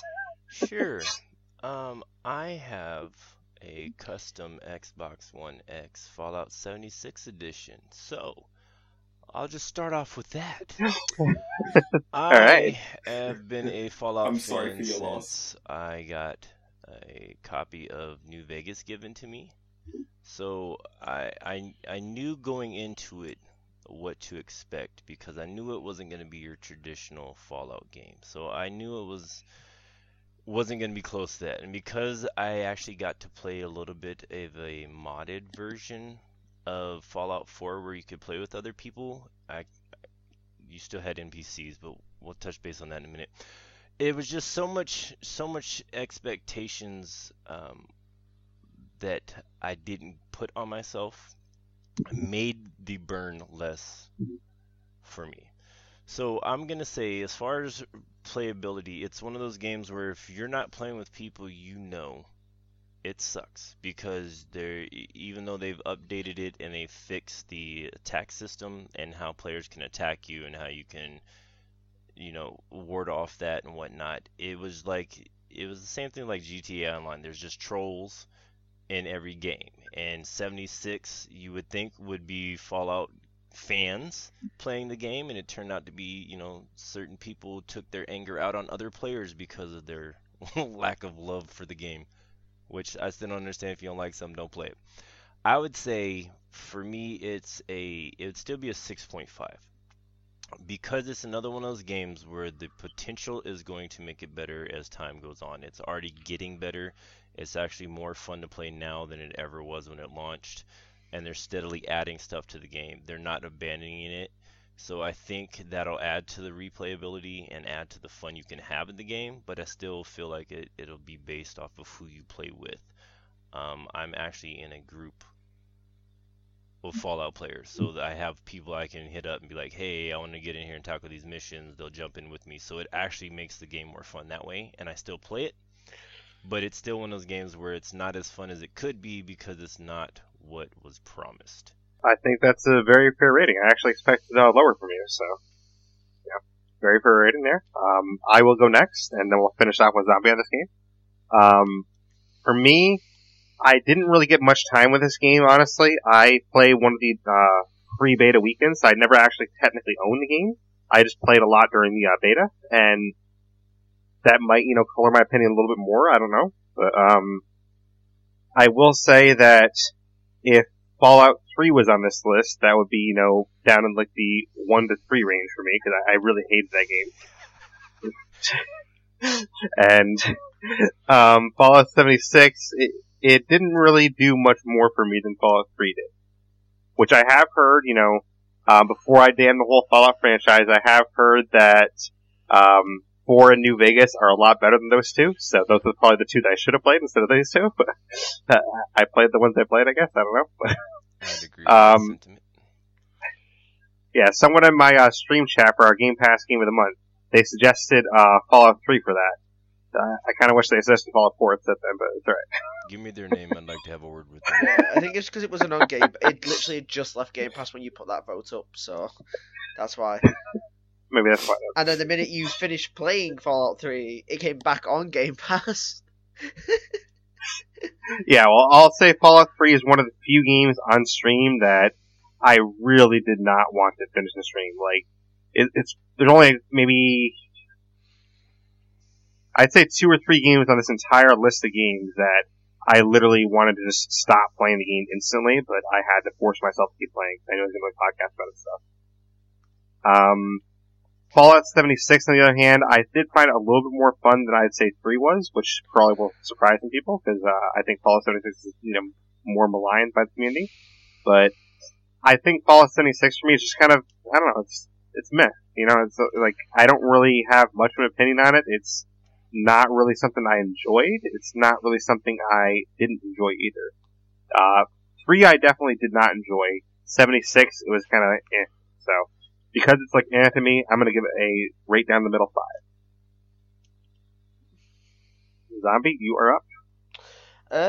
So I've been a fan of pretty much nearly every Fallout game that I've personally played. That from like New Vegas to all the rest of it. You had 76, they hyped it up really well, and it looked really good. And then you play it, and at first it's tons of fun because I had friends to play with, and everyone was having a good time. But then as you steadily went through it, it was just dull. And for me, I mean, like it being kind of like rated as like one of the worst ones they've done. Like I love the whole concept of multiplayer, like with it, right? Like fair enough, they kind of did it well because there were some bugs that were happening with it and stuff like that. I personally got from playing it day one. But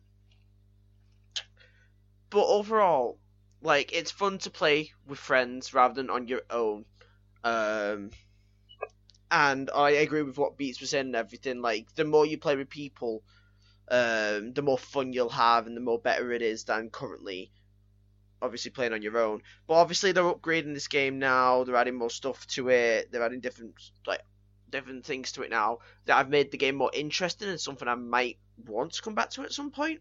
So for me, I'd say fair enough score for me, I'd say a 6 because it has potential. 6, huh? So we all kind of went fairly in the middle there, so that will give it a composite score of 5.83. So not too bad. It's going to beat some of our games up there. I know there's some people that really hate this game, and some people kind of enjoy it more. This does put it right above Generation Zero and right behind Borderlands 1 in our ranking score. So we just had Monty put a game up. We're going to go back over to Beats now. Which game would you like, Beats? Let's see. Because there is one Borderlands game I did not enjoy as much as the rest. Let's go ahead with the pre-sequel. Here we go. All right. Here we go. Here we go indeed. I'll say I've only played through it once, so there was no replayability for me, and I played through it because I like the series. But it didn't feel like the same game. It didn't have like the same panache to me. It didn't have like the same like jokes and quips. Like they were there, but it was like the difference between, I don't know, like Picasso and my kid's sidewalk art. I don't know. It just felt that drastic and different to me. What? So, I don't know. I felt like they fell off the bandwagon. But I would definitely I'd give it a 6 because it's not a horrible game. It didn't feel like All right. It didn't feel like a Gearbox game to me. Let's go with Monty next on this one. Now, this game, I often say, if it was just a DLC for Borderlands 2, it would be a great DLC. But they separated it as its own game. As a standalone game, it's not great. If it was a DLC, it would have been amazing. It'd be a pretty massive DLC, though. Yeah, exactly. It would have been a huge DLC, and that would have been awesome. Like, imagine how much longer Borderlands 2 would have lasted if they just then chucked on this extra huge DLC. Like, that would have been pretty cool. But it's not. So I can't give it the points for that. So I'd probably give it. I still kind of enjoyed it. The characters were kind of cool, at least. I like the idea of I think it was Athena's shield. That was pretty cool. But I think I'll probably give it like a 4.7. 4.7 it is. We will go with Zombie next, and I'll finish this one off. Okay. So, yeah, this doesn't feel like your typical Borderlands game. Like, sure, the Vault Hunters were, like, alright in the sense, like, you knew, like, one of them right off the bat. Like, so you knew, like, two based on, like, the way you played these games and, like, what order you played. There's a few characters that obviously came back. for it. But didn't stay long. Only one stayed long. The story, the way they do the story is like it's all right. It isn't the best. It's in the middle for me. And I think the whole concept of this game, for me, in my opinion, was to basically set up why Jack was evil to begin with. That was my take on it. This was literally all just set so you could show off Jack before he became evil. Like, I think for me, Jack should have just been the main character for this whole thing, because Jack stood out more than anyone else did for me. So But kind of like Monty was saying, though, like if that's the whole point of the game is to set up Jack as a villain, Yeah. then they could have literally DLC. just did this as DLC. Exactly, Yeah. I totally agree. It would have been better as DLC where you just played as Jack and set up his storyline. In that sense, That would actually be kind of cool. Like not like a fake Jack, like actual Jack. That'd be cool. yeah, See, exactly. that would Like, have been really if they awesome. would have done that, fair enough. Like, that would have been amazing. And I think they still do a really good job of setting up Jack's character arc, but it feels like they forget the rest of it along the way, because some of the stuff that you do become pointless. The thing that redeems it for me is the vault boss at the end. For me, that's what redeems most of it, because the final boss battle is really, really good, and I loved it. So if I have to give this a rating, well, obviously I have to give it a rating. God, not A. 6. Might feel a bit Alright, generous, 6. but a 6, yeah. That's Ty's beats. So, you ready for this, zombie? I did not like the pre-sequel at all, and this is, out of the whole Borderlands franchise, I literally, you can ask Zombie, I almost did not even finish the game. Like, I was that upset after one of the streams that I'm like, this game sucks, Zombie. Like, I don't want to play this anymore. And Zombie's like, just give it one more chance. Give it one more stream. I'm like, oh, fine, Zombie. I'll give it one more stream, but I really don't like this game, Zombie. And luckily, it did get better in that next stream. But like, if Zombie was not like prodding me along to continue the game, I literally would not have even finished the game. And Zombie can attest to that. Yeah. Basically, for me, I broke it down in our Borderlands pre-sequel podcast that we did. For me, how it breaks down is mission 8 to 12 is a lot of fun, and if the entire game was missions 8 through 12, like the end game, the game would actually be pretty fun. I would enjoy the game. Missions 1 through 4, they're like, it's like, whatever, it's kind of boring, but it's not really that bad. Missions 4 through 8, the middle of the game, is so freaking abysmal. Like, I wanted to rip my hair out and just throw the controller. Like, it was bad. Like, I hated it. Especially, in particular, missions 6 and 7. Oh my gosh, like, Zombie can attest, like, how frustrated I was at that point.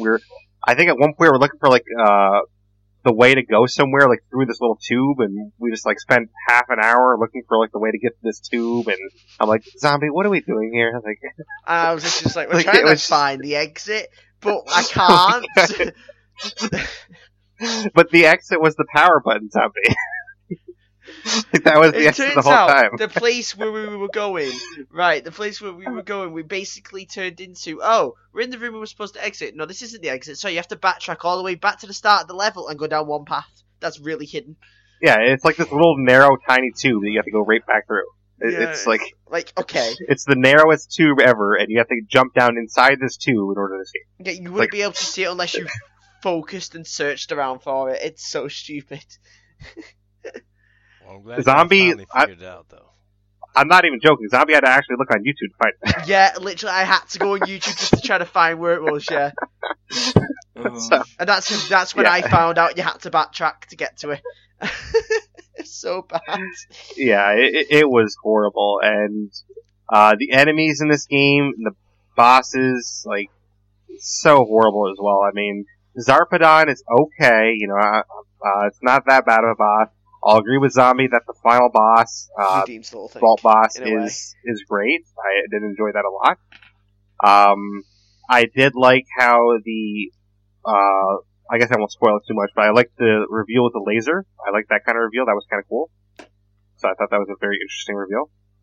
But like the middle of the game where you're like making this robot army that you never even use, like you're supposed to be making this robot army that Jack's going to take back the place with, and you never even used it. Like, Yeah. what's the point of making the army? I literally questioned that immediately when we got there. I was just like, I've played through this twice now, and it's the one thing that I always question. We spent 2 chapters building a robot army, but they never fucking turn up to help us. Literally. So what was the point? It was bad. The Vault Hunters as well, honestly, I don't really think they're that great. I mean, I played Wilhelm, which I did kind of enjoy Wilhelm. Athena was cool, but besides Wilhelm and Athena, like, I don't really even remember some of the other Vault Hunters. Like, I know Aurelia was in there, and I know there's like the Jack Doppelganger, but like, they just didn't, yeah, but even the Vault Hunters just didn't really do it for me. I mean, like, basically, Athena was the coolest looking one, and Zombie's already using her, so I'm like, well, I guess I'll pick the Wilhelm guy, I don't know. So. But you didn't you formed the bond to Wilhelm, though. Just of that one echo log. Yeah, and then you killed him. Oh, the echo log was the best, yeah. The echo log for Wilhelm alone probably gives this game an extra, like, 0.2 for me. Yeah. Just for the echo log Wilhelm alone. So good. Do you know what it is, Zombie? Or, Beats, sorry? No. Basically, Jack says to him, hey, Wilhelm, you want to, go hunt for a vault? And he's like, no. And then Jack's like, I'll give you $2 million. He's like, okay. That's his echo log. And that's my backstory. That's his entire echo log. He even says, yep, that's my backstory. Breaks the fourth wall, just goes, and that's my backstory. Just like, my god. So good. a 2-word backstory. Great character. That's just lazy writing. Yeah. And... No, well, if that's one of my favorite parts of the game, that kind of tells you where I'm going with the score. I can't help it, guys. I gotta send this score to the tubes. Like, this has to be my lowest score so far. I'm gonna give the pre-sequel... I'm gonna go with the 2.7. I did not enjoy any wow. of it. Yeah. Like, holy shit. Come on, I was like, I didn't want to even stream the next day. Yeah, like, I literally did not want to keep streaming it. Like, that's fair.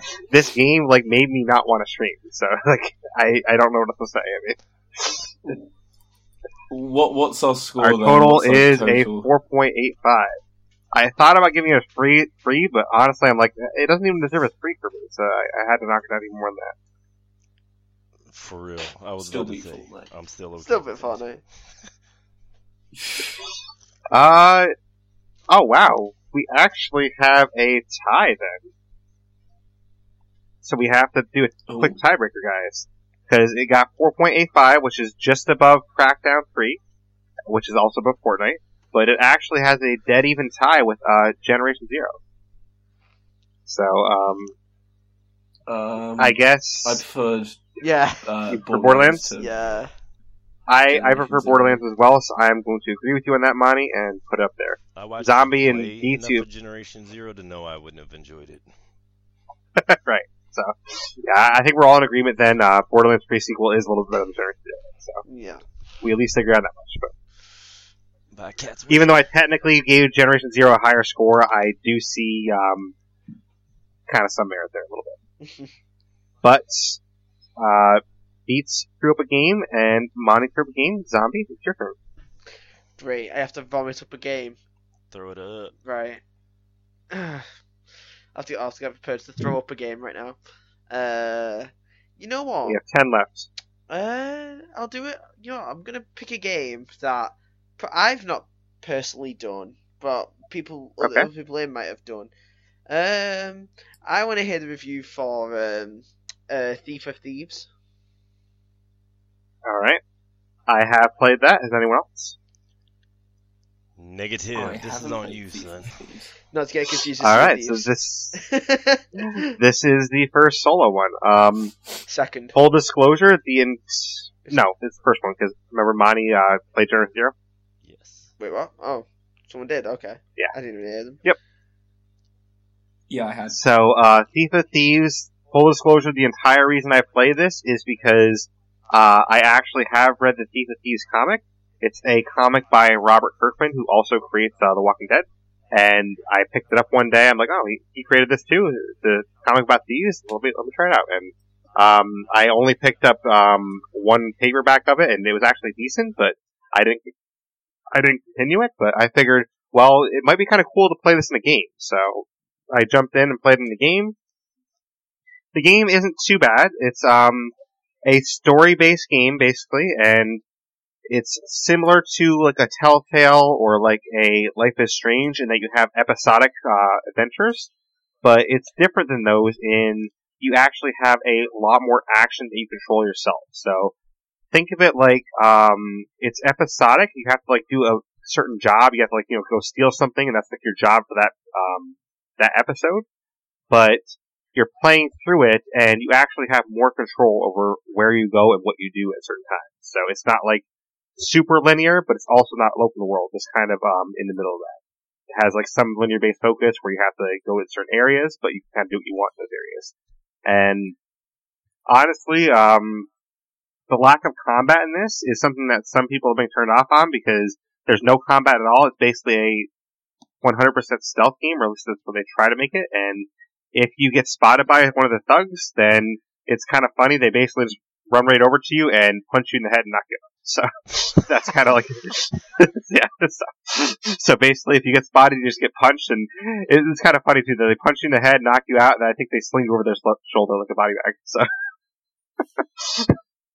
and basically, the only consequence of that is you just kind of restart from your last checkpoint. So it's not like a huge consequence, but it is a stealthy-based game. You have to do some different things. You have to use your ingenuity a little bit. Like there's just one part of the game that I found kind of interesting where you have to get into this party to steal a motorcycle, but there's like a guard at the front that's, a bouncer using a guest list, and he's like, you're not on the list, and you have to find a way to actually get in there, and it took me a little while to figure out, but I ended up finding a way to get in there, and basically once you're in there, you have to set off some of the alarms a certain way to pull the guards in certain areas, or you have to like crack a safe, or you might have to lockpick a door.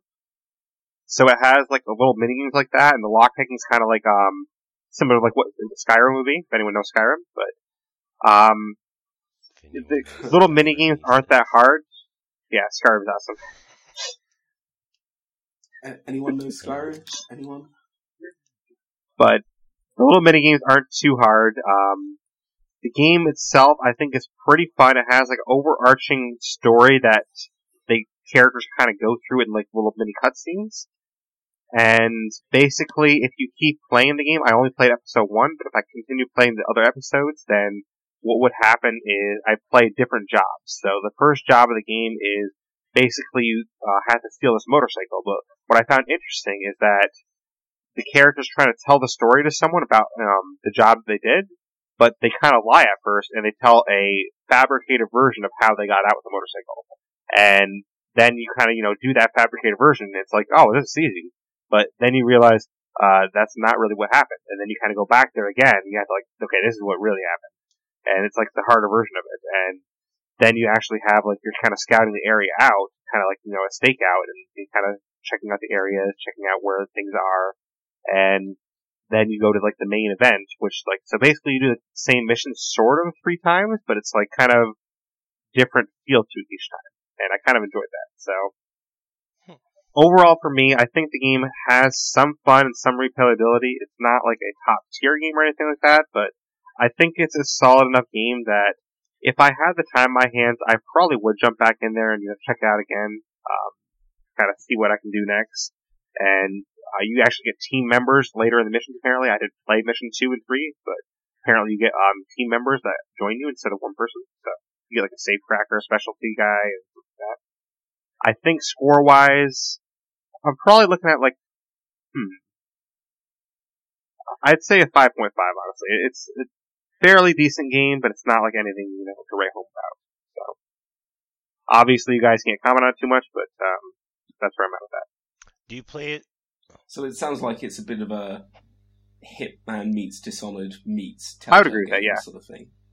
Do you play as the title character from the comics, or do you play as someone else? The title character is Conrad Paulson, I believe, and you are playing as, I believe it's his daughter. Oh. Interesting. Have you read the comic? I know the comic. I haven't read it. Like Okay. I know enough to know like who the main character is and who it was by Right. because I follow him, but I haven't read Yeah, it. the comic isn't that bad actually. I only read through one paperback and I only played, one episode of the game. But I mean, I'd say that both the comic and the game are like, worth getting back into if somebody likes that kind of thing. But I didn't have a lot of time in my hands and it wasn't like great enough that I wanted to jump back in, I guess, one day.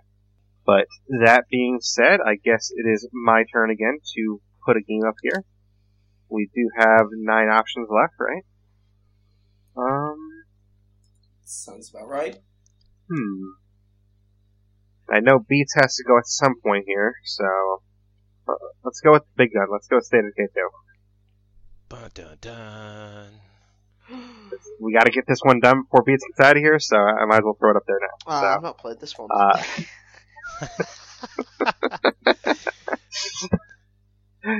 So, State of Decay 2 is a game that I obviously love.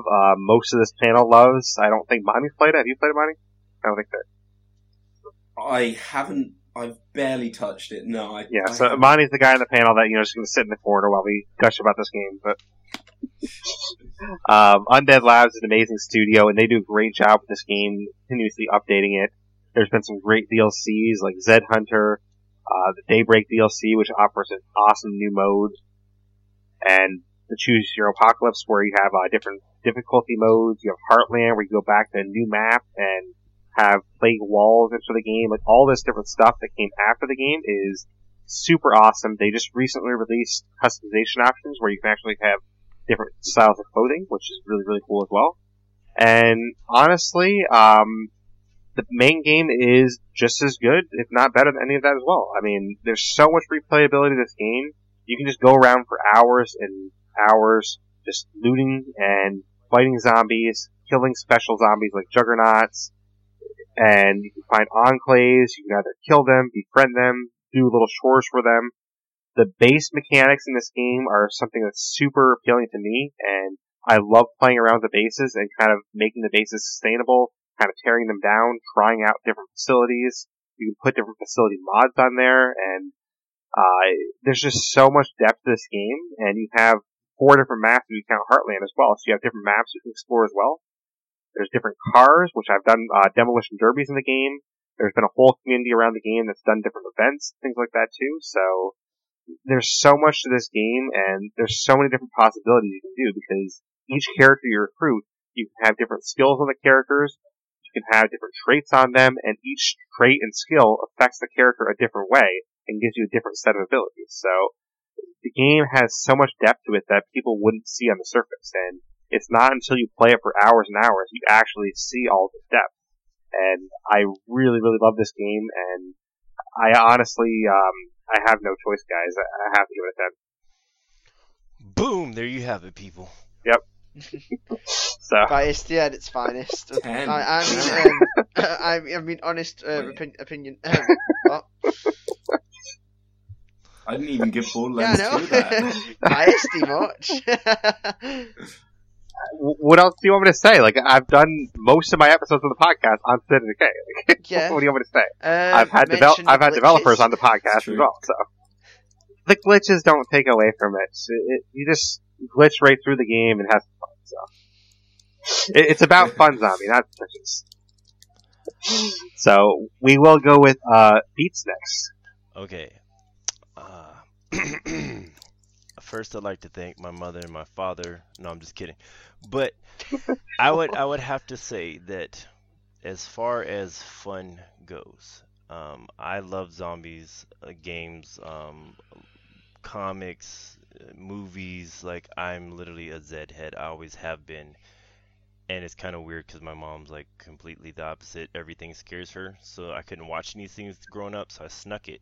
But State of Decay gave me that outlet to experience what they go through in these zombie apocalypse movies. And I mean, like you were saying, with the way the characters are customizable, even now to where you can change their outfits. I love that option because I can go in and have them all looking like a bunch of stealth ninjas if I want, and all wearing all black. So it's like you can now customize your clothing. So they listen to their community. They add the things the community asks. Like, there is bitterness, and not everybody gets what they want, but that's how life is. But as far as the developers go, as far as the game goes, I would honestly almost give it I'm gonna have to say a 9.75, and I'm gonna say the only reason it's not a 10 for me, I don't know who I gotta befriend to get an Easter egg. I'm just kidding. Um, I'm just kidding, but seriously, like, I love the developers. They're interactive. It gets a 9.75 because the only thing, I didn't have any deaths in my community and across all my playthroughs until after an update, it caused the glitch to happen to where when you kick somebody out, if they died around your base, it counted as a death to your community. So that's the only thing that takes away that 0.25, because that was my staple. That was like my claim to fame, is like I had almost 800 hours at that time without a single death. And then that happened. I was like, no, you didn't. I was a little bitter for a little bit. I'm but not a death they keep either, adding to it, so I would have to say a 9.75 solidly. All right. It's a little bit low, but I'll take it. My wife plays it every night with me as our way to relax and recuperate from the day. So I mean, it's even a bonding experience. So that right there, if my wife, you even join my Demolition Derby too. Yeah, she loves this game. She loves the community. So that's why I'm like, that, by the way. It definitely is a 9.75. I rest my case, Your Honor. Zombie, you got some big shoes to fill here. The top score and second best score in the entire podcast so far. So with this game, no,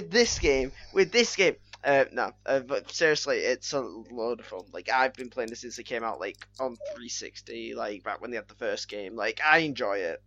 Just a sandbox where you control everything that happens, you decide what happens and when.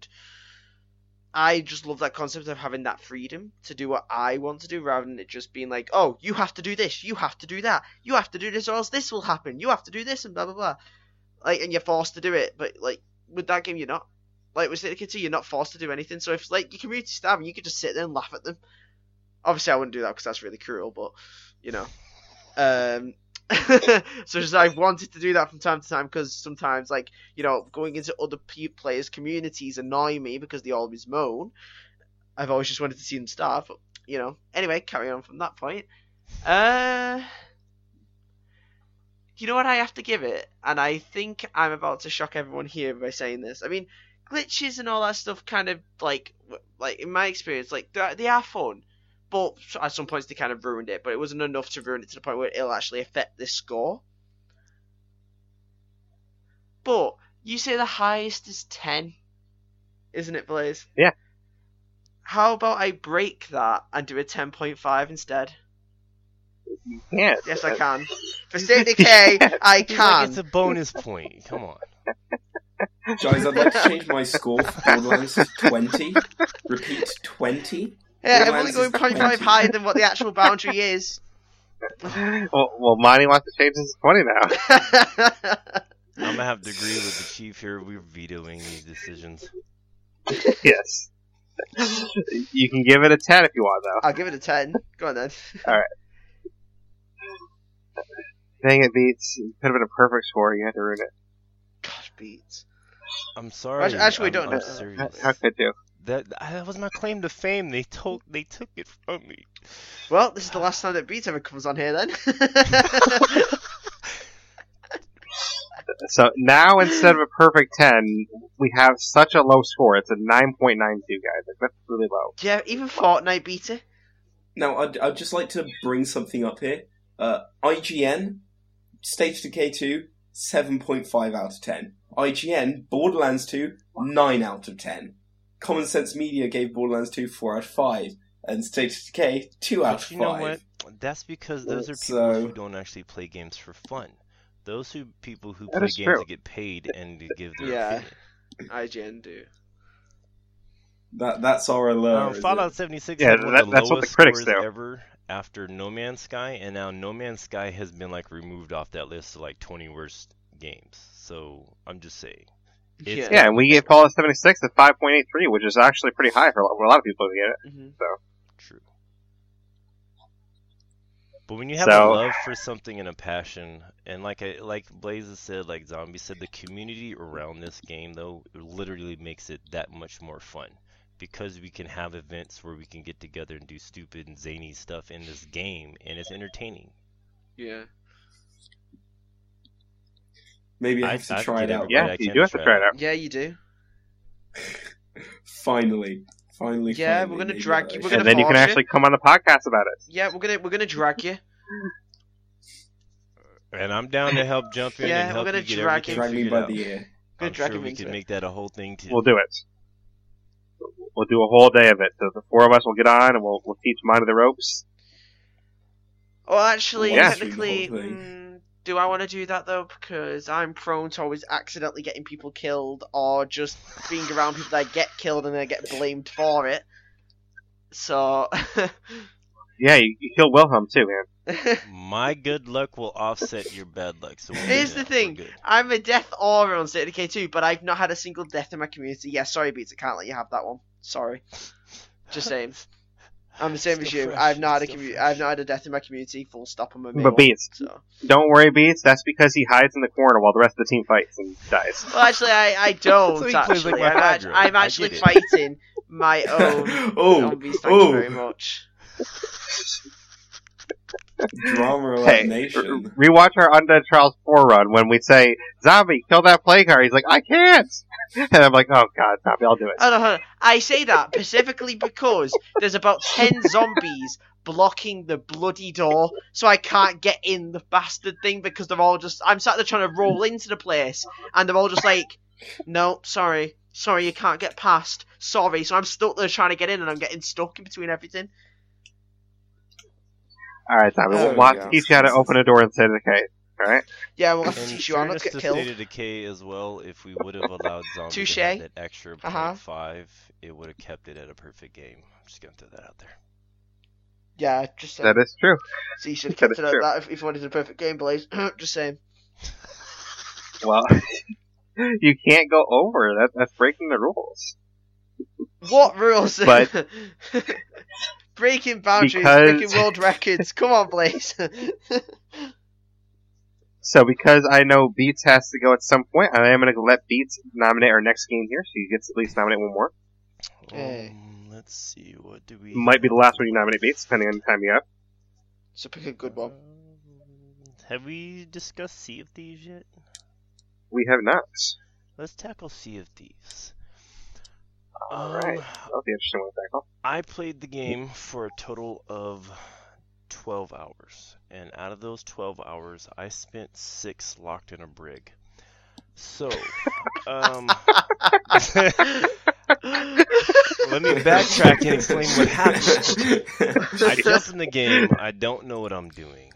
I'm trying to find people to explain things to me. I get invited to jump on this boat. So I get on the boat, we're sailing. I don't know what I'm doing. I'm trying to talk to people. No one's talking to me. I wasn't invited to a chat.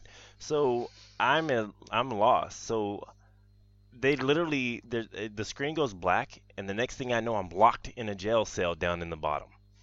So I must have been such a dead weight that they were just like, we're going to lock you away for your own safety. And I'm not even going to lie. I went to the bathroom. I went and got some stuff from the gas station across the street. I came back. I ate dinner. And I was still locked in the jail cell while they were doing stuff. So I was still getting XP. I was still leveling up while locked in the jail cell doing nothing. So my experience with it was crazy in the fact that I have that story to tell. But as far as fun was, it's one of those games where if you don't know what you're doing and you don't have people you can talk to play with, it's not that fun. I love the concept. I like the style of the animation and how it looks and how it plays. I have a hard time sometimes with first-person games and getting into it because I like to see my character. I don't know why. Maybe I'm just vain like that, but it drops the fun for me. So I'd give that one a 5.75. So I'd go back and play it eventually if I played it with people I knew, but for now, it's on the bottom rung. Again, all of us here could do. Fair enough. We could, yeah. I mean, all three of us been on a podcast about Sea of Thieves before, so. We are going to go with Zombie next. Alright. So, my time playing Sea of Thieves isn't being locked in the brig. Mine is locking people in the brig, actually. I'm just looking at them and laughing. But apart from that, no. So you lock Beats in the brig? It might have been You did that him. to I Beats? don't know. Hmm. I might still have that clip. I'm gonna have to go review the footage. No, it probably wasn't. It probably wasn't you. We're gonna have to call you out for that, zombie. If I did, then sorry, I did it for a dare. But anyway, but yeah, it's a load of fun just to play that game. Like, obviously being pirates, obviously sailing around, just having a laugh, like, with friends and shit when really weird things happen to the game. Like, I remember playing all the way back when it was, like, in beta and alpha, and some of it was broken, Yeah. and you'd have a ship, and one thing that happened to us was the ship just flipped upside down, and we all got thrown into the water. I was like, what is happening? But yeah, it's a ton of fun to play. It's tons and tons and tons. I can't stress that enough. Tons of fun to play. With all the new stuff they've added as well, it's like they keep updating it and it keeps getting more fun to play. But as Beat said, it's better to play it with friends that you can actually communicate to, because if you're playing it on your own with nobody else, it does get boring. And most of the time, as Beat's story does prove, you just get locked in the brig. But I have to give it probably a solid 6.5. 6.5, alright. Just because I've had glitches that have screwed my game up before, to the point where I haven't been able to play it. So, only thing. Okay. I'm gonna go next, and then Monty will finish it up for us. So, for me, this is the game that I started the podcast with, and it was the game that I intended to have the main focus of the podcast around. But then I found a love for State of Decay more than this, and I kind of switched gears. That was around episode 11. So, basically, around episode 11, this kind of took a back burner, and ever since episode 11, I've only covered Sea of Thieves for, like, big updates, more so. And even that, it's been a long time since I actually covered it. The last time I covered Sea of Thieves at all, I believe, was Zombie's first episode with Monty, him, and I believe Meter was on that one as well. But basically, Sea of Thieves, it's come a long way since the beta, it's come a long way since launch, and they have been updating the game, they have done a lot of things to the game, they've had some new enemies you can fight, like they had the Kraken come out, which wasn't there at launch, in the Hungering Deep. They had skeleton ships come out, which is a new enemy type that kind of roams the world, which that was a Cursed Sails DLC that couldn't actually roam the world at first, but now it can roam the world. They have the Kraken, of course, that was always there. They had a whole new region developed, which was the Devil's Roar, which is really cool, actually. And Devil's Roar is a kind of volcanic region, and that was kind of really cool to see.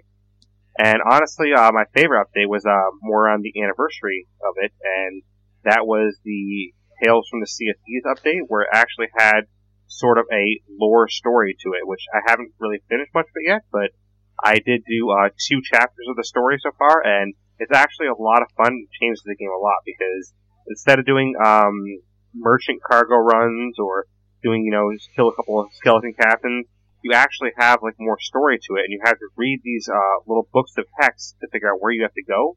And you have to kind of decipher the clues to figure out which island you have to go to, maybe where to dig up a certain chest, and things like that. It's actually pretty cool. So I think with stuff like the Tales in the Sea of Thieves, I think that kind of stuff is actually something that's going to make the game much more viable for people.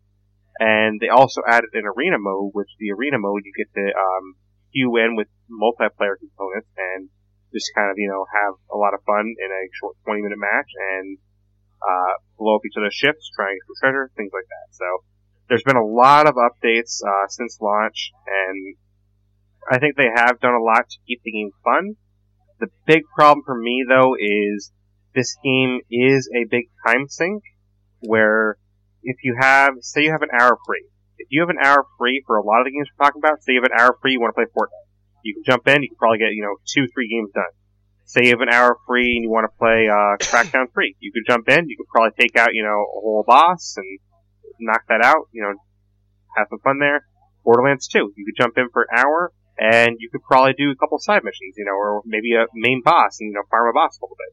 State of Decay 2, you could jump in and you could, loot one area of your map, take out some plague hearts. you could do a lot of stuff in a lot of these games with an hour. And an hour, obviously, if you're a working parent or you don't have a lot of time on your hands, an hour might be all the time you have in some instances. For Sea of Thieves, if you have an hour, basically that's enough time to get your ship loaded up, sail over to one island, maybe grab a couple boxes, and sail back to the outpost. That's pretty much going to be your hour right there. And to me, that is kind of something that keeps it from being more fun to me, is that it's such a time sink, and you really need to plan a whole night to play Sea of Thieves to have a lot of fun, in my opinion. So, like, if I'm going to play Sea of Thieves, I have to plan out, okay, we're playing Sea of Thieves for like 5 hours, and that's where I'm going to try and get my fun in. And the other thing I'll say, too, is, for me, I know there's people that do like to play it this way. For me, it's not going to be fun solo at all.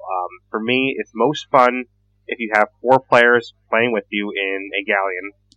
And it's kind of fun on a sloop sometimes with 2 people, but for me, the galleon experience with 4 players is really where it's at, and having that camaraderie, having, okay, Zombie, you get the sails, Monty, you take the wheel, and I'll get the cannons. Like, that kind of stuff where we actually split up the duties and we kind of work together, that's kind of the cool aspect of the game for me.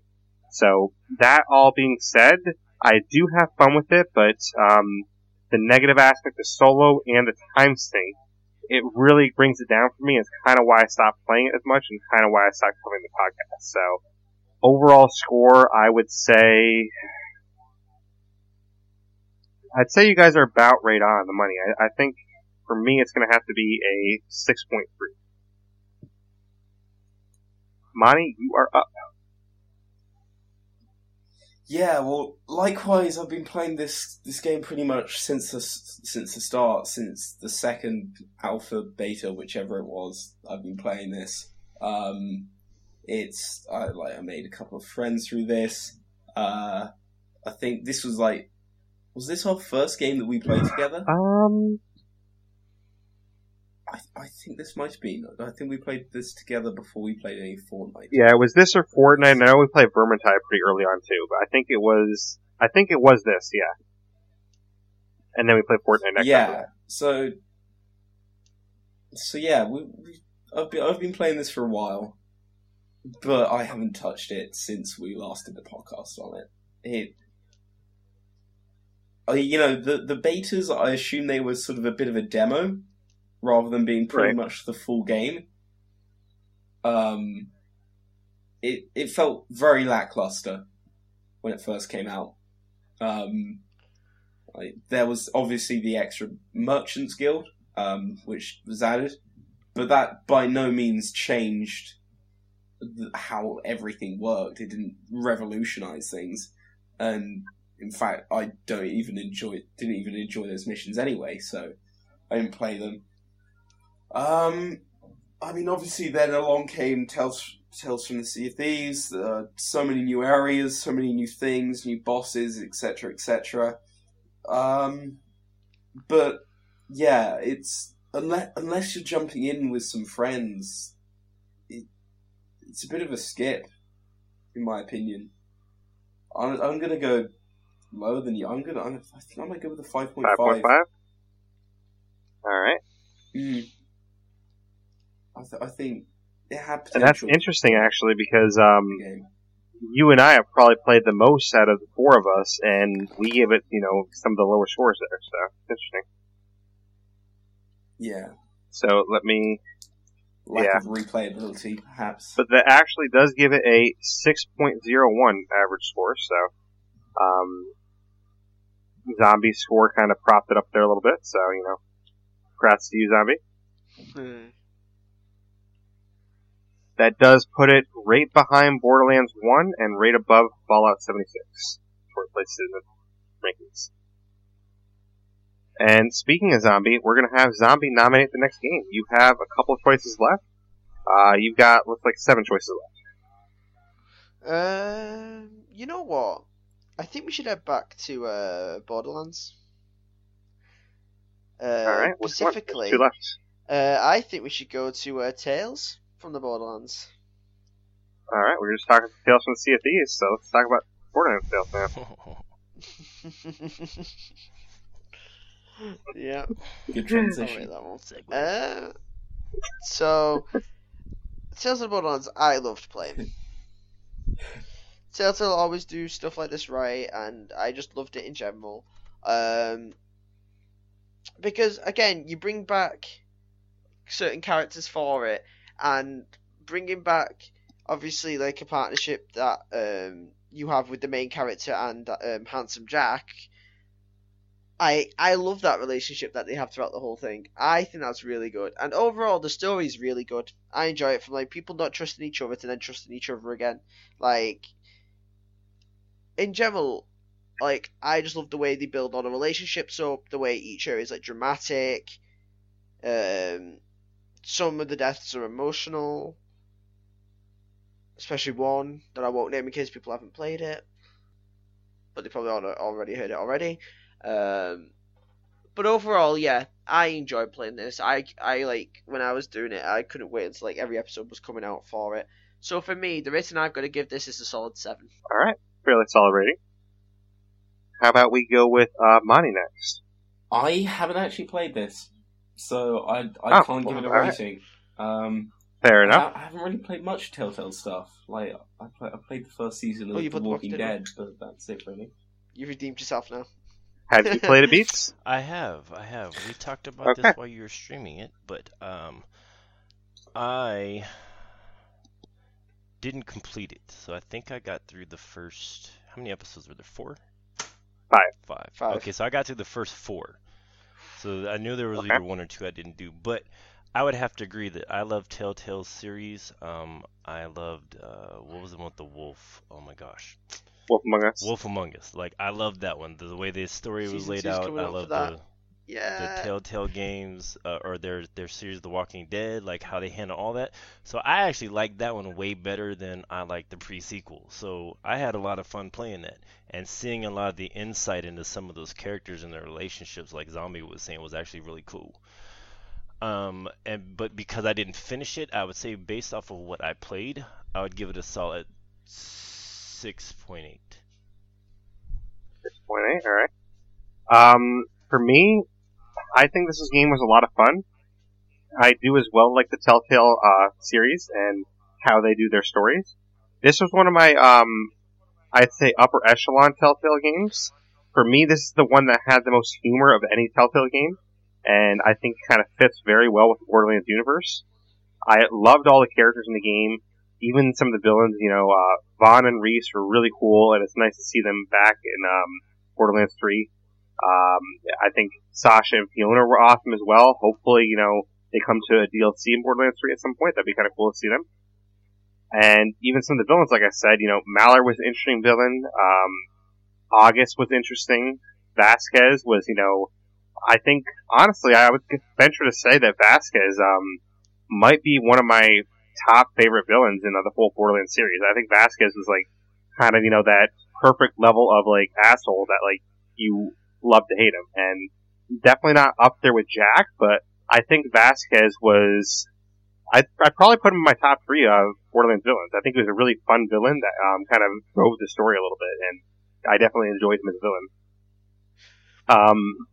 I think that these choices in Tales from the Borderlands were maybe lacking a little bit.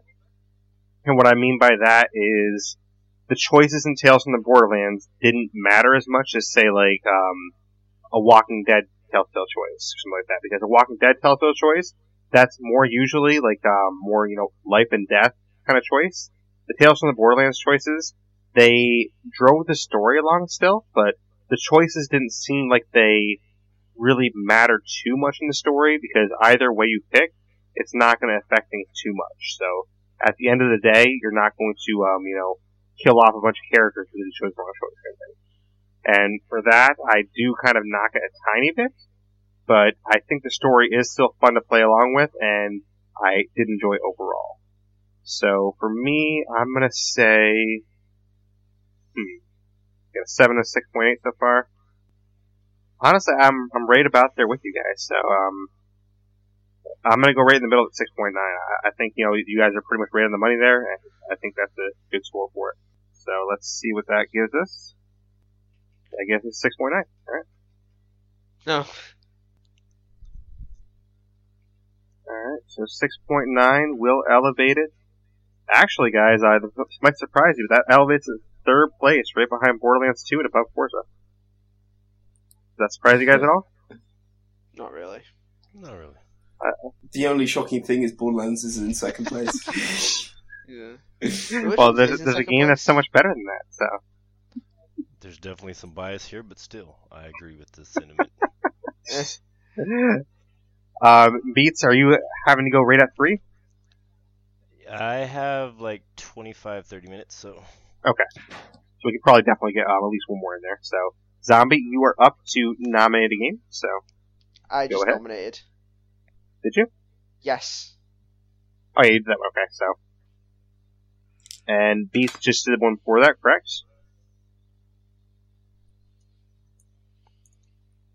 So I think it's back to you. Alright, back to me. Let me see here. Beats, out of the games that are left, which ones have you played? 'Cause I want to at least do one that you've played before you go.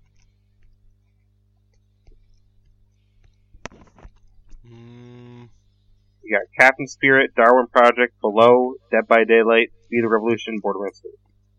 I played Below and Darwin Project. And that's the only ones out of the 6? Correct. Okay. I'm gonna choose then to go with Below, because that's a game that I thought I would have to review alone, and I don't want to have to review that alone, because I have certain opinions on it, so.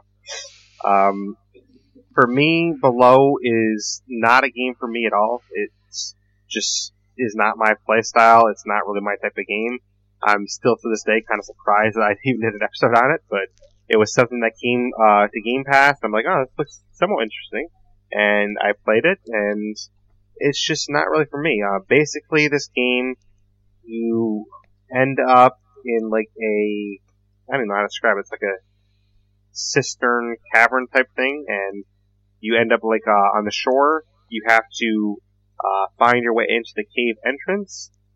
You hopefully find the lantern before you get there, because you can actually skip it if you don't go to the right spot.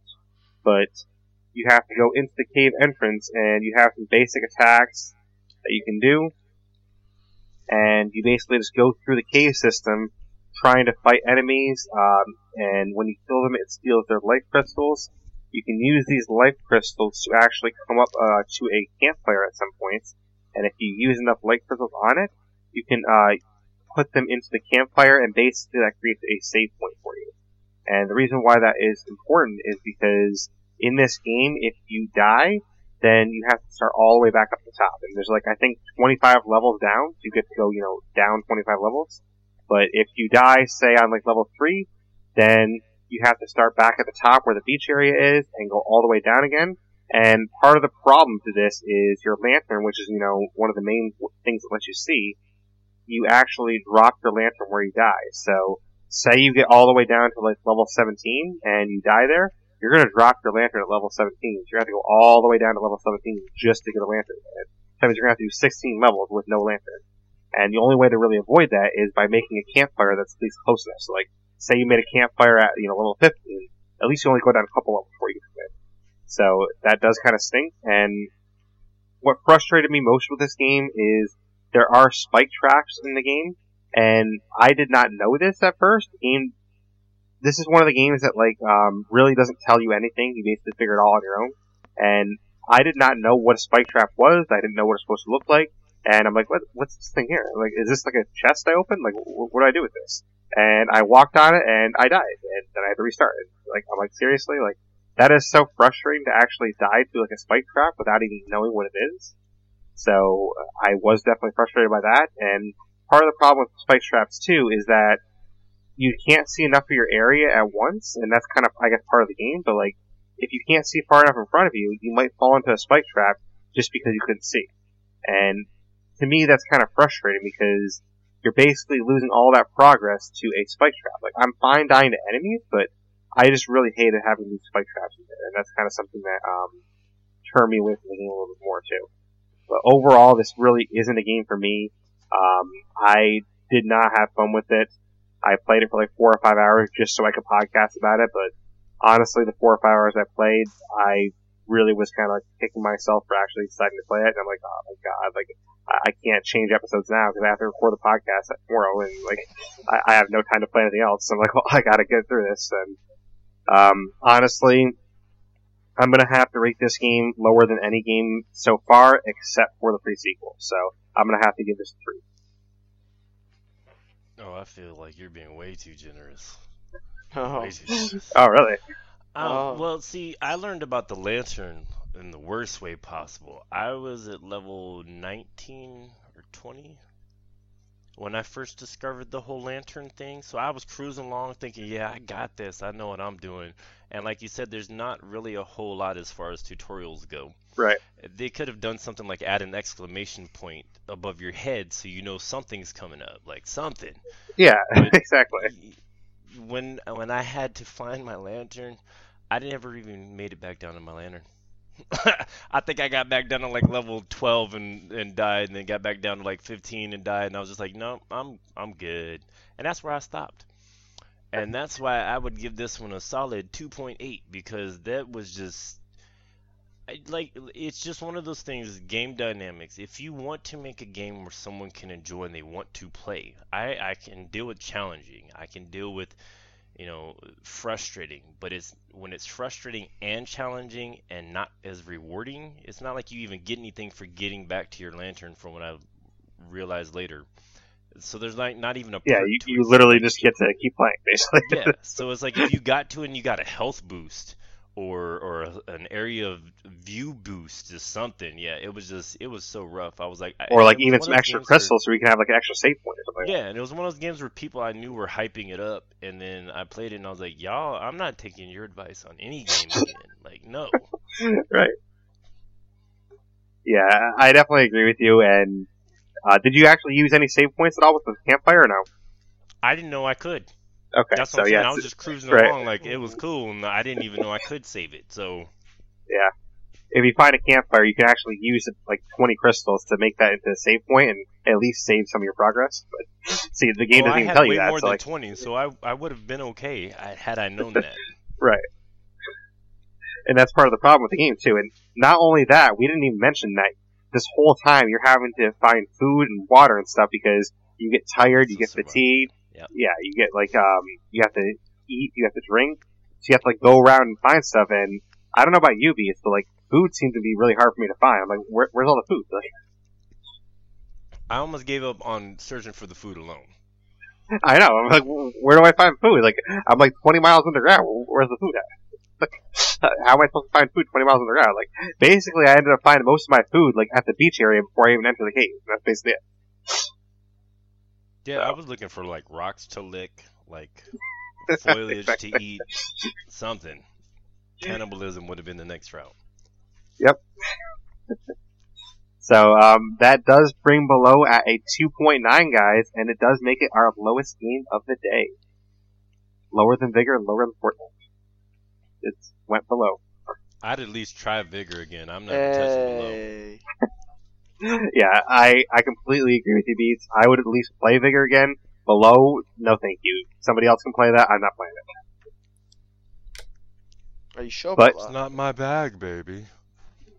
Beats, I think we have time for you to at least nominate a game and give your score up before you have to go. So if you want to do that real quick. We'll go with the Darwin Project. All right. Because I actually played this one, and it's available now. If you haven't played it, you can check it out. I actually like this. Like, surprisingly enough, I wasn't sure, because it's one of those ones where I've seen a couple of videos on, so I wasn't sure exactly what it was. But once I played it, I was like, okay, so it's kind of like the cartoon antics of Fortnite, but like the survival aspects of Scavengers, which hasn't come out yet officially, but I'm it was interested in that fun. game, though. I want to play Scavengers when it comes. I do too. So it was fun for me. So because I don't have as much knowledge on it because I've only played it sparingly because there's so many other games I'm playing right now. I would say I'd still give that one like a 6 because it's something I want to play more of and get to know more about. All right. And Zombie and Monty, have you played this at all? I have as well. I have. All right, perfect. So we will go There we with go. Zombie next on this one. Okay, so first of all, I played it on the 12-hour stream with you, Blaze. And from what I played of that, I enjoyed it. I love the whole director mode of where someone can control the whole game. That's my favorite part. Yep, I Yeah, love that. because Blaze will never actually play it legitly. He'll just play on the director mode the whole time and not actually fight. But that's the way to play, though. I like directing people. Just saying for anyone who ever plays it with him. Just saying, he'll only be directing Hey, who won't actually fight it. I did do a couple of duos games with Candace, so I did try a couple. Yeah, what happened? Did you win it? We got second place in one of them, and I got a kill. I got a kill. So. Hey. Sarcastic clapping. Singular, but it still counts. That's more kills. It's more than I get in Fortnite.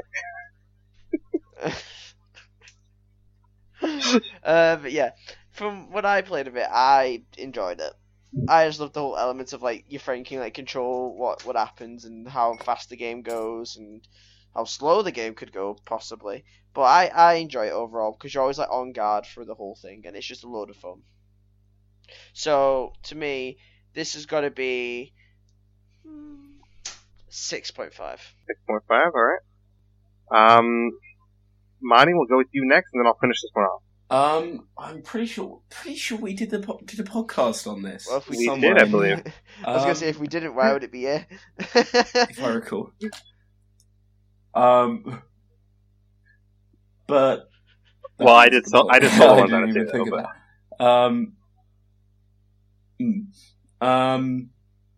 yeah. In my opinion, it was just Fortnite, but worked slightly better.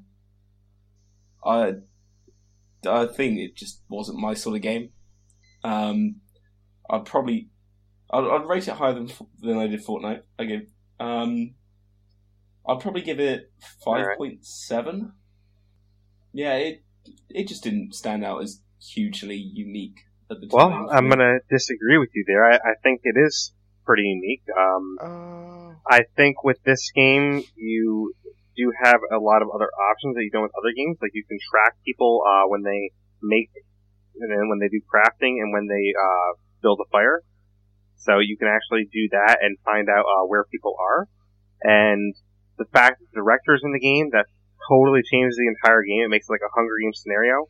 And basically the director can use these cards and powers to actually influence the game. So a director can like close the zone that you're in, and you have to get out of there before you freeze to death. And that's another element too, which the fact that you can actually freeze to death is kind of interesting too. And the fact that there's 9 zones, it makes it really interesting. So the zones close in, and then you have a death match in the final zone after that. But I think it's really unique because it has where you can actually craft, where you can do that in say Realm Royale as well. But in this, you actually craft boots, you craft like a different kind of coat, you can craft traps that you can use to deceive your opponents. So it's actually kind of more stuff to survive. Yeah.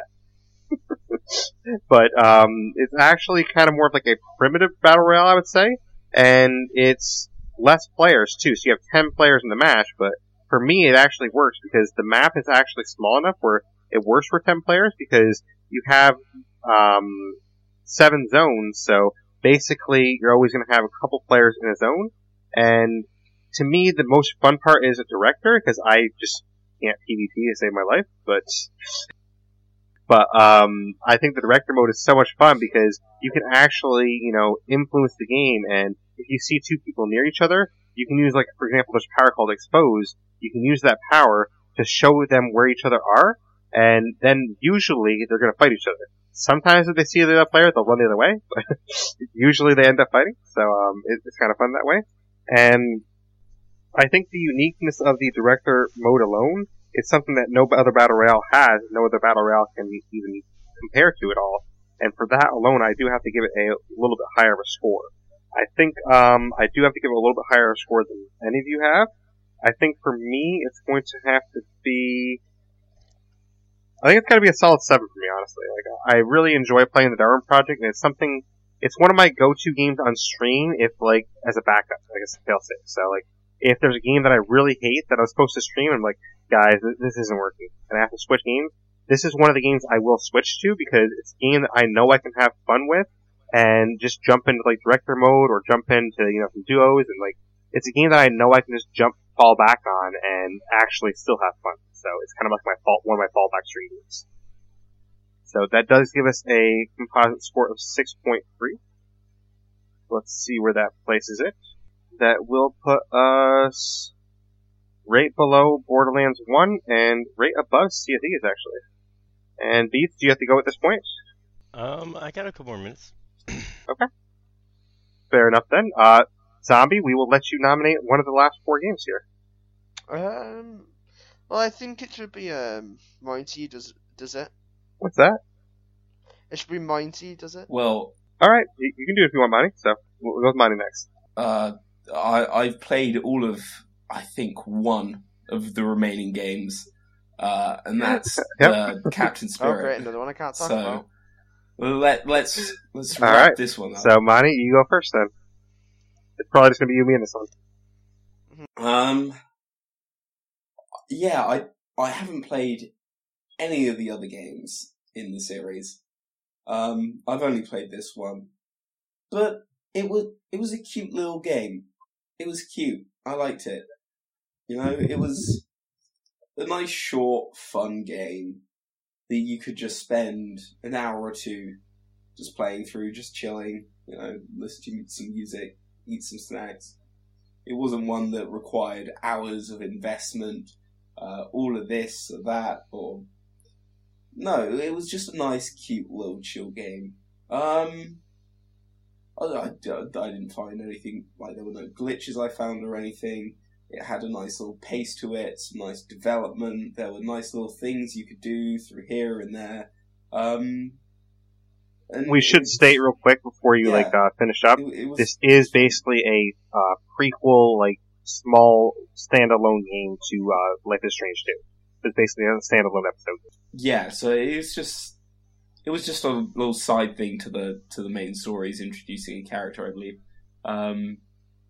But no, it was good. I think I'll give that a solid. I think even 7.5. Oh, so you're saying the side chick is nice from the main relationship. It's good to know. And I assume that Beats, you have not played this. The weird thing is, I kept thinking I knew the name and I couldn't figure out why I knew the name. I didn't realize this was tied into that universe, which is why I didn't play it. So I've played Life is Strange 1, and now since you've streamed it, I've played Life is Strange 2. I didn't even know this was part of that universe, so I'm learning as we go right now. Oh, yeah. It's not like a huge part, but it's basically like a standalone one episode. You know how Life is Strange has 5 different episodes? Right. This is pretty much a game that's a standalone episode, and you can beat the entire game in about 2 hours. But it's a game that's pretty fun, I would say. You play as a little kid in this one. He's a little boy, and you get to pick his costume, and you get to it's really cool because they actually make it seem like he's a little kid. He actually has an imagination where he invents things to be monsters. There's a snowman outside, and you have to defeat the snowman because the snowman's a monster to him. You have to go defeat, go in the basement, and the basement's scary obviously because he's a little kid. So you have different tasks like that you have to do. You have the main task, which is defeating Mantroid, and it's kind of, I won't spoil what it is, but it's actually a very sad story what that entails basically. And there's one point that I know when we did the podcast, Monty actually missed doing, but there's finding his secret treasure is one of the tasks you have to do, and finding his secret treasure is such a sad point in the game because I won't spoil it is, but when you see his secret treasure, it's oh man, that's really sad. Because you actually get clues throughout the story if you look through enough stuff, kind of like what Life is Strange you do, Right. You look through enough stuff, you actually get clues as to what happened, because you get this kid with his father, and his father's a drunk, and he's a little bit abusive, and yeah, basically. Shit, Dad. And there's no mom around, and throughout the game, if you pay attention to the clues, you figure out why there's no mom around. And the game is really fun, I would say. It's a cute little game, kind of like Monty said. It's I would say the story is not as full-fledged as, a full Life is Strange, obviously, because it's one episode, but I agree with Monty that it is a good little game, and I did enjoy it, and I would recommend it to everyone because it is free. 7.5 is a little bit high for me just because it doesn't have a ton of replay value, and it is only a standalone, 2-hour episode. So because of that, I would have to knock it a little bit lower, but I think Monty's pretty close on the ball there. I would say a solid 7 for it. So, since we only have 2 scores for that, that is going to give it 7.25. Yep, 7.25. I might So, have to not check a bad this score. game out just because of that. Because the 7.25? Well, no, because it's like Toy Story. When you realize what's going on in the background, it's like, son of a gun. Yeah. Yeah. No, since you like Life is Strange, I think you'd really enjoy it. It's not going to take up much of your time either. It's only going to be, 1.5 to 2 hours of your time. So it's really not going to be taking much of your time. I had to look it up when you sent the list because I thought you were literally just making up games now. You're just like, I can't figure out the list. Let's just throw this one in there. No, it's a Let's game just that hop Blaze in, personally yeah. made. Yeah, it's a game that Blaze personally made. He mentions the Captain experience. It's I just thought a he was really gonna bad pitch this as Scratch like his video DOS game that he made, so I wasn't sure what to expect. game. Cool maths Yes. games. That's what it'll be on. Cool maths games. Oh no, man. not Cool Maths games. Cool And maths games. It's all That about cool actually maths puts that in third place, by the way. That's Oh. third place right behind Borderlands 2. So, games. Nice. third place is Captain Spear. Who would have thought, Monty? But, alright. Zombie, it's your turn to nominate. You have 3 games left. Which one? Ooh. Hmm. Dead by Daylight, Borderlands 3, or We the Revolution? You know what? I'm trying to think now. Which one would be good? Okay. Which Script. beats? Have you played all 3 of these, or? Real quick. I have not. I downloaded Dead by Daylight, and I still have yet to play it. That's the only one you have played, or? No, I haven't played any of them. I'm just saying that's the Okay. only one I even know much about. is What? because I Okay, gotcha. downloaded it. Okay, so go ahead and make the pick, Zombie. Script. You know what?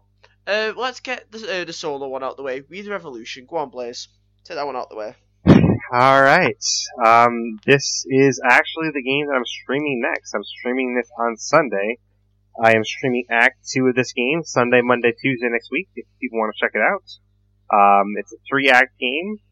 It's about, 10 hours per act, I would say, from what I looked up on, how long to beat it and stuff like that. So it's probably about a 30-hour game total.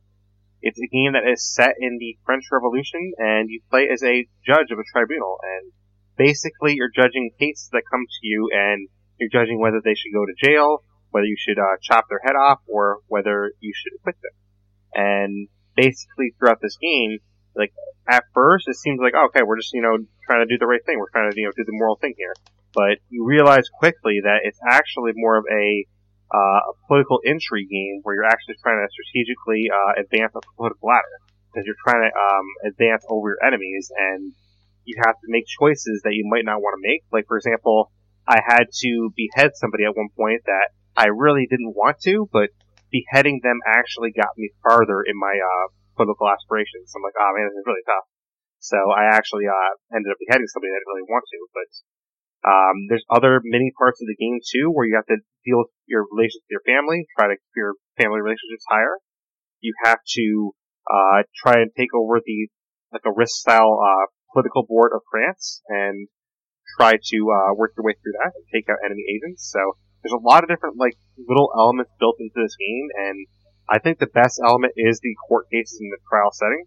But honestly, I love this game a lot, and it's a toss-up between this and Borderlands 3 for me, what my game of the year would be this year, but that's how much I love it. This game is so good for me, and that's why I'm dedicating the whole week of streaming next week to finishing Act 2. Problem I have, though, is since I'm the only one making a score for this, it feels a little bit unfair for me to put it too high, because if I'm the only one making a score, it automatically makes it, super high in the rankings. So, I think my personal opinion, I'd probably give it more like a 9, but that automatically puts it in second, which I don't think is really fair if I'm the only one ranking it.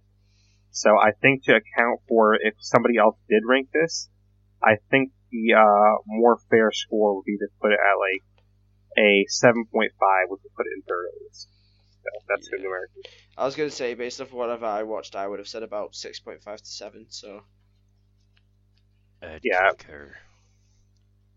I really enjoy it, though. I mean, I know it's not for everyone, but it's definitely a game that it really speaks to me a lot.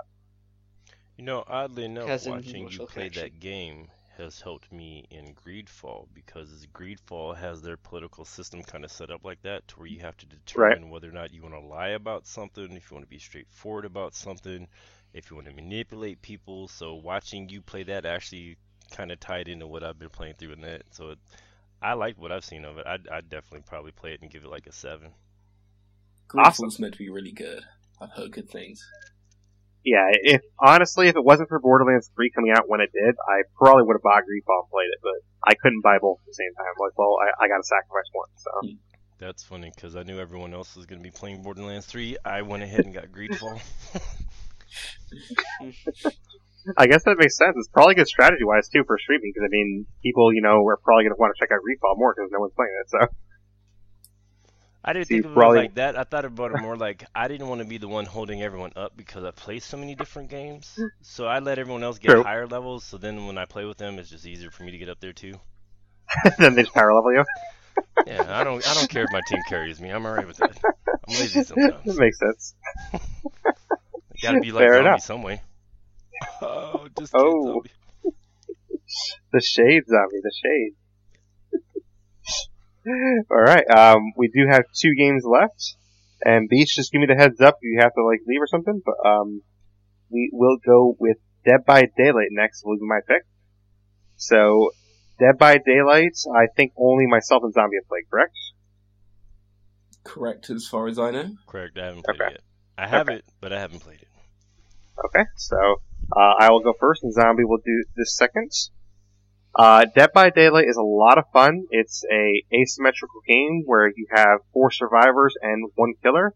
There's a lot of different types of killers. A lot of them are licensed. Like you have the pig from Saw, you have Freddy Krueger, you have Michael Myers, you have Ghostface. You have a lot of really cool licensed killers, and then some other killers that aren't licensed but are pretty interesting as well. Like you have a nurse, you have a trapper, so a bunch of different killers like that as well. I think that this game is a lot of fun, and it's probably one of the ones that I've covered on the podcast that I've had the most fun playing, and also has been the most fun to stream too, because I think it's a really fun game for streaming specifically, because it's a fun game to have, somebody that's frequent viewer in your chat to jump in for a game or two. They can, be a survivor with you. You guys can, help each other out, get a couple of generators done, try to escape there. And it's kind of a game that's kind of fun to have a team camaraderie to it, because you really have to work together to actually escape. Now, if you're the killer, I didn't play as much killer on this game, because I think the killer is more stressful, and I kind of like playing this game to have a more relaxing feel, because the killer to me is a lot more stressful, because there's no other survivor to help you out. It's not like, okay, we got a team of 4 people here, let's do this together. When you play killer, it's literally your job is to kill everyone. And while you have a lot of powers to help you out with that, it is a lot more stressful in my opinion, because you're trying to go around doing everything yourself. And I have played some killer, and I like to play the pig from Saw when I play killer, but it's definitely more stressful, I would say. I do think that both versions of the game are fun. I think the Kill Your Friends is also fun. This is a version where you actually can have 5 friends in a party together. One of them is the killer, other 4 are survivors, something like that, and you can all, have unlimited perks or whatever add-ons you want, anything you want, and kind of have fun. So that's a fun version as well. But I think the game is a lot of fun, and it has a lot of replayability, because there's so many different survivors, so many different perks you can use. There's so many different killers with different powers. There's different maps and different layouts. So I think the game constantly reinvents itself. I mean, they just had a Stranger Things DLC come to it. And for me, as far as the score, I'm going to have to give this one a pretty high score. Not a 10 like State of Decay, but honestly, I think it deserves a solid 9. That's what I'm going to give it. How about you, Zombie? Okay, spoiler beforehand. Mine's not going to be, as high as yours. Blaze. Oh. I think that's slightly generous, not a ton generous, but slightly, depending on certain things for experience-wise. So when I play it, like, as Blaze has mentioned, like, obviously to keep updating the game, it makes you want to keep going back and playing it constantly because of all the new killers they add. Some maybe And they new have like killers different that you events find sometimes, famous. like there's an Yeah. event coming up soon. Yeah, exactly. Different events that keep you interested. Yeah, like the way they do it is like perfect. Like to keep people intrigued in the game. It might get boring, but then they bring you back to do something. It isn't just like, oh, they do this event. Oh, I don't want to play this now. Oh, I don't want to play this event. I'm bored of this now. Blah blah blah. You're not, because they keep finding new ways to keep you entertained. And coming from experience, I've never watched Stranger Things, but the killer that they've just introduced for it, I love it. I love the new map. I love the new killer. Even though I've never ever watched Stranger Things. I just love the map and the killer. Like it keeps someone like me intrigued, even if I don't know what the killer is, or like, you know what I mean. Like, I've never watched it. It still keeps me intrigued to play it. The thing that lets it down for me for this game, right, is that a lot of the time, there can be people that troll and people that do a bunch of different stuff, and for me, that just gets. Yeah, I mean, that does happen, and it is kind of a game that has probably more toxicity than some other games, I would say, but I think it's still a lot of fun. When it comes to Dead by Daylight, the only thing that basically knocks the game down for me is that there can be people that try to cheat the system or don't play the game at all, or basically just be like really annoying trolls, dicks essentially, which kind of ruins my experience with the game. And if you're playing it on your own, it isn't as fun as playing it with friends. So for me, it's got to be, for me, I think it's got to be about an 8. An 8? Alright. So an 8 is pretty solid. That's going to give us an 8.5 overall. That's still a pretty solid score, Zombie. Yeah. Is it better than Borderlands? Let me see. I don't think it will be. If so, sorry, Monty. Monty's not going to like that, but... Yeah. I won't like it, to be honest, either, but it's my general opinion of that game, so... No, it is not. That puts it in third place, right above We the Revolution. Borderlands 2 had 8.9, so Borderlands 2 is still second. Hey! Alright, we got one game left. It's actually the most recent game to come out. Zombie, I started the last time. You start this time, so I think it's just going to be the two of us again. Because Monty, you haven't played this yet, and B's haven't either, right? Alright, so Zombie, you start this one off. With Borderlands 3, I personally enjoyed it. I loved the story. And there is some, like, controversy going around, like, a certain bit of the story. And obviously I know Blaze has an issue with one of the ones at the end. But I'll let him talk about that point later. But for me, I enjoyed the whole story. I loved it. And being able to, like, obviously at the end game, the replayability is all there. Being able to just play at the end of the game and just keep playing after completing the story, just farming, getting more guns. It's generally a lot of fun for me, and I love playing it with friends. Like, even on solo, it's fun to play.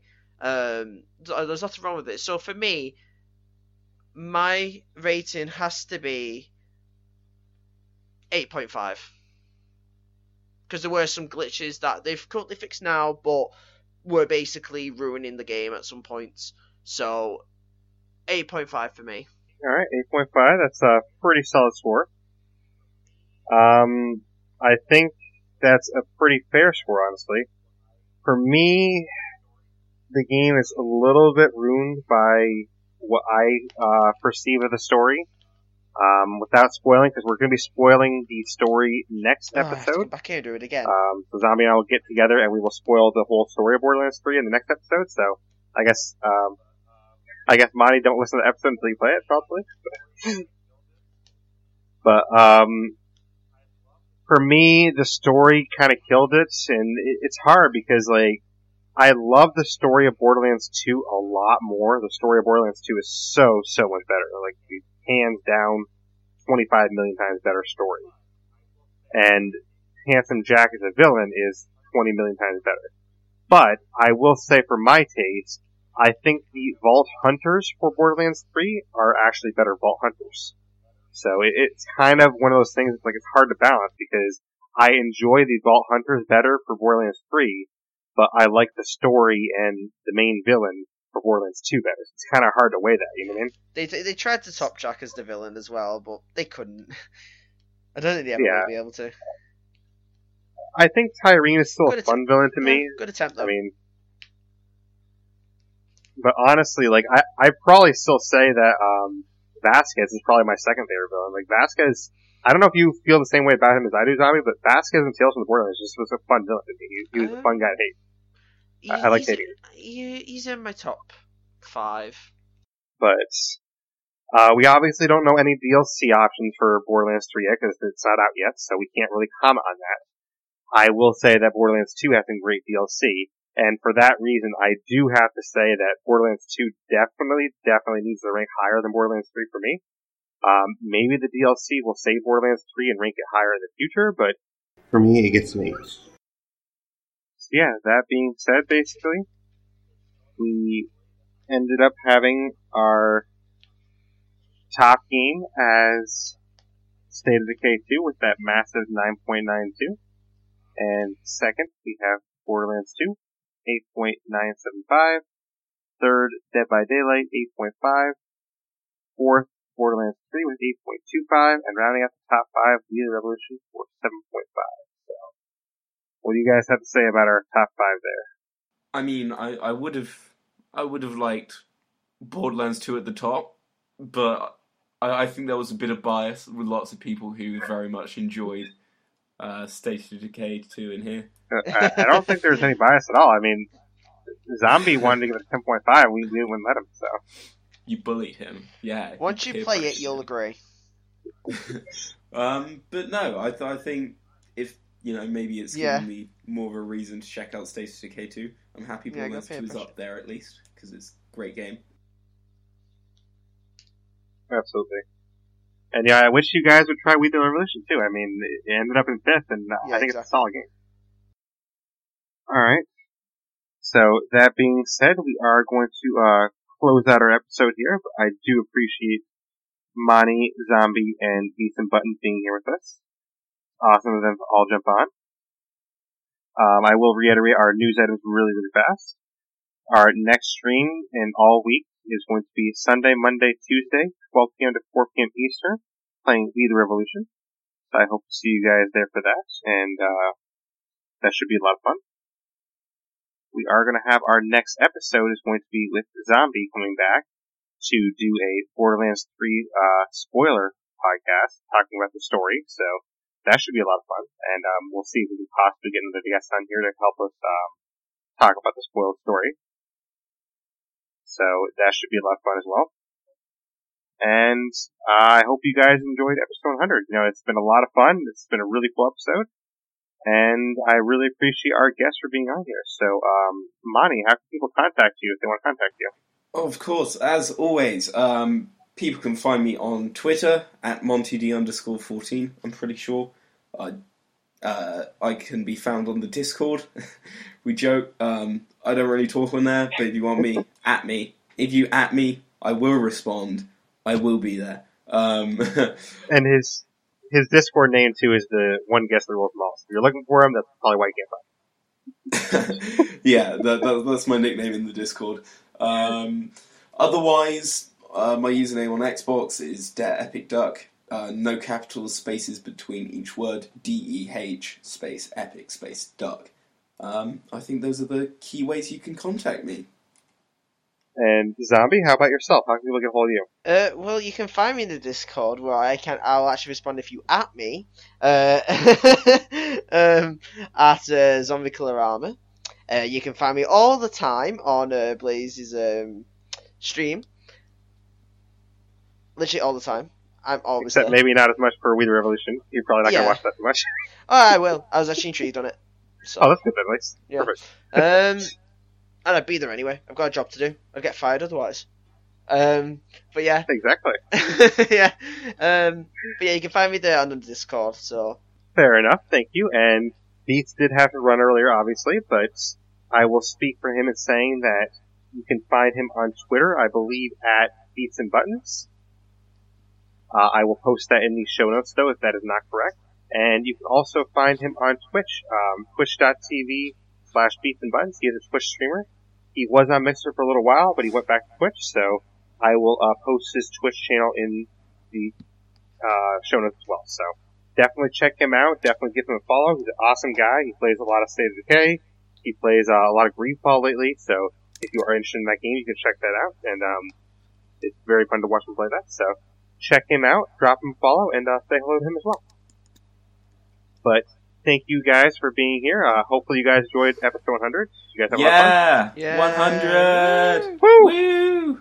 Yay. And it was actually shorter than 4 hours too. I thought it'd be a little longer. Well, just about shorter than 4 hours. Yay. Yeah. We did it though, so 20 games, all ranked, and I think it was a lot of fun. Did you guys expect our number 1 and number 20 to be what they were? Yep. I'm kind of surprised in a way that Below was number 20. But Well, I hadn't even heard of Below Same. from the start of this, so Well, I can't say I expected that. I was expecting State of Decay to be up there, given who was in this podcast. I was Yes. expecting it to be up there, so that doesn't really surprise me. Right. Well, and I assume that now that you heard us talk about Below, you probably don't want to play it either, so. Oh no, We now I'm said- really excited now. I really want to play Below now. Well, then listen to, I think it was like episode 60 is about Below, and I even titled it, Send the Pain Below. Oh, that's what that is. I just thought that was a cry for help.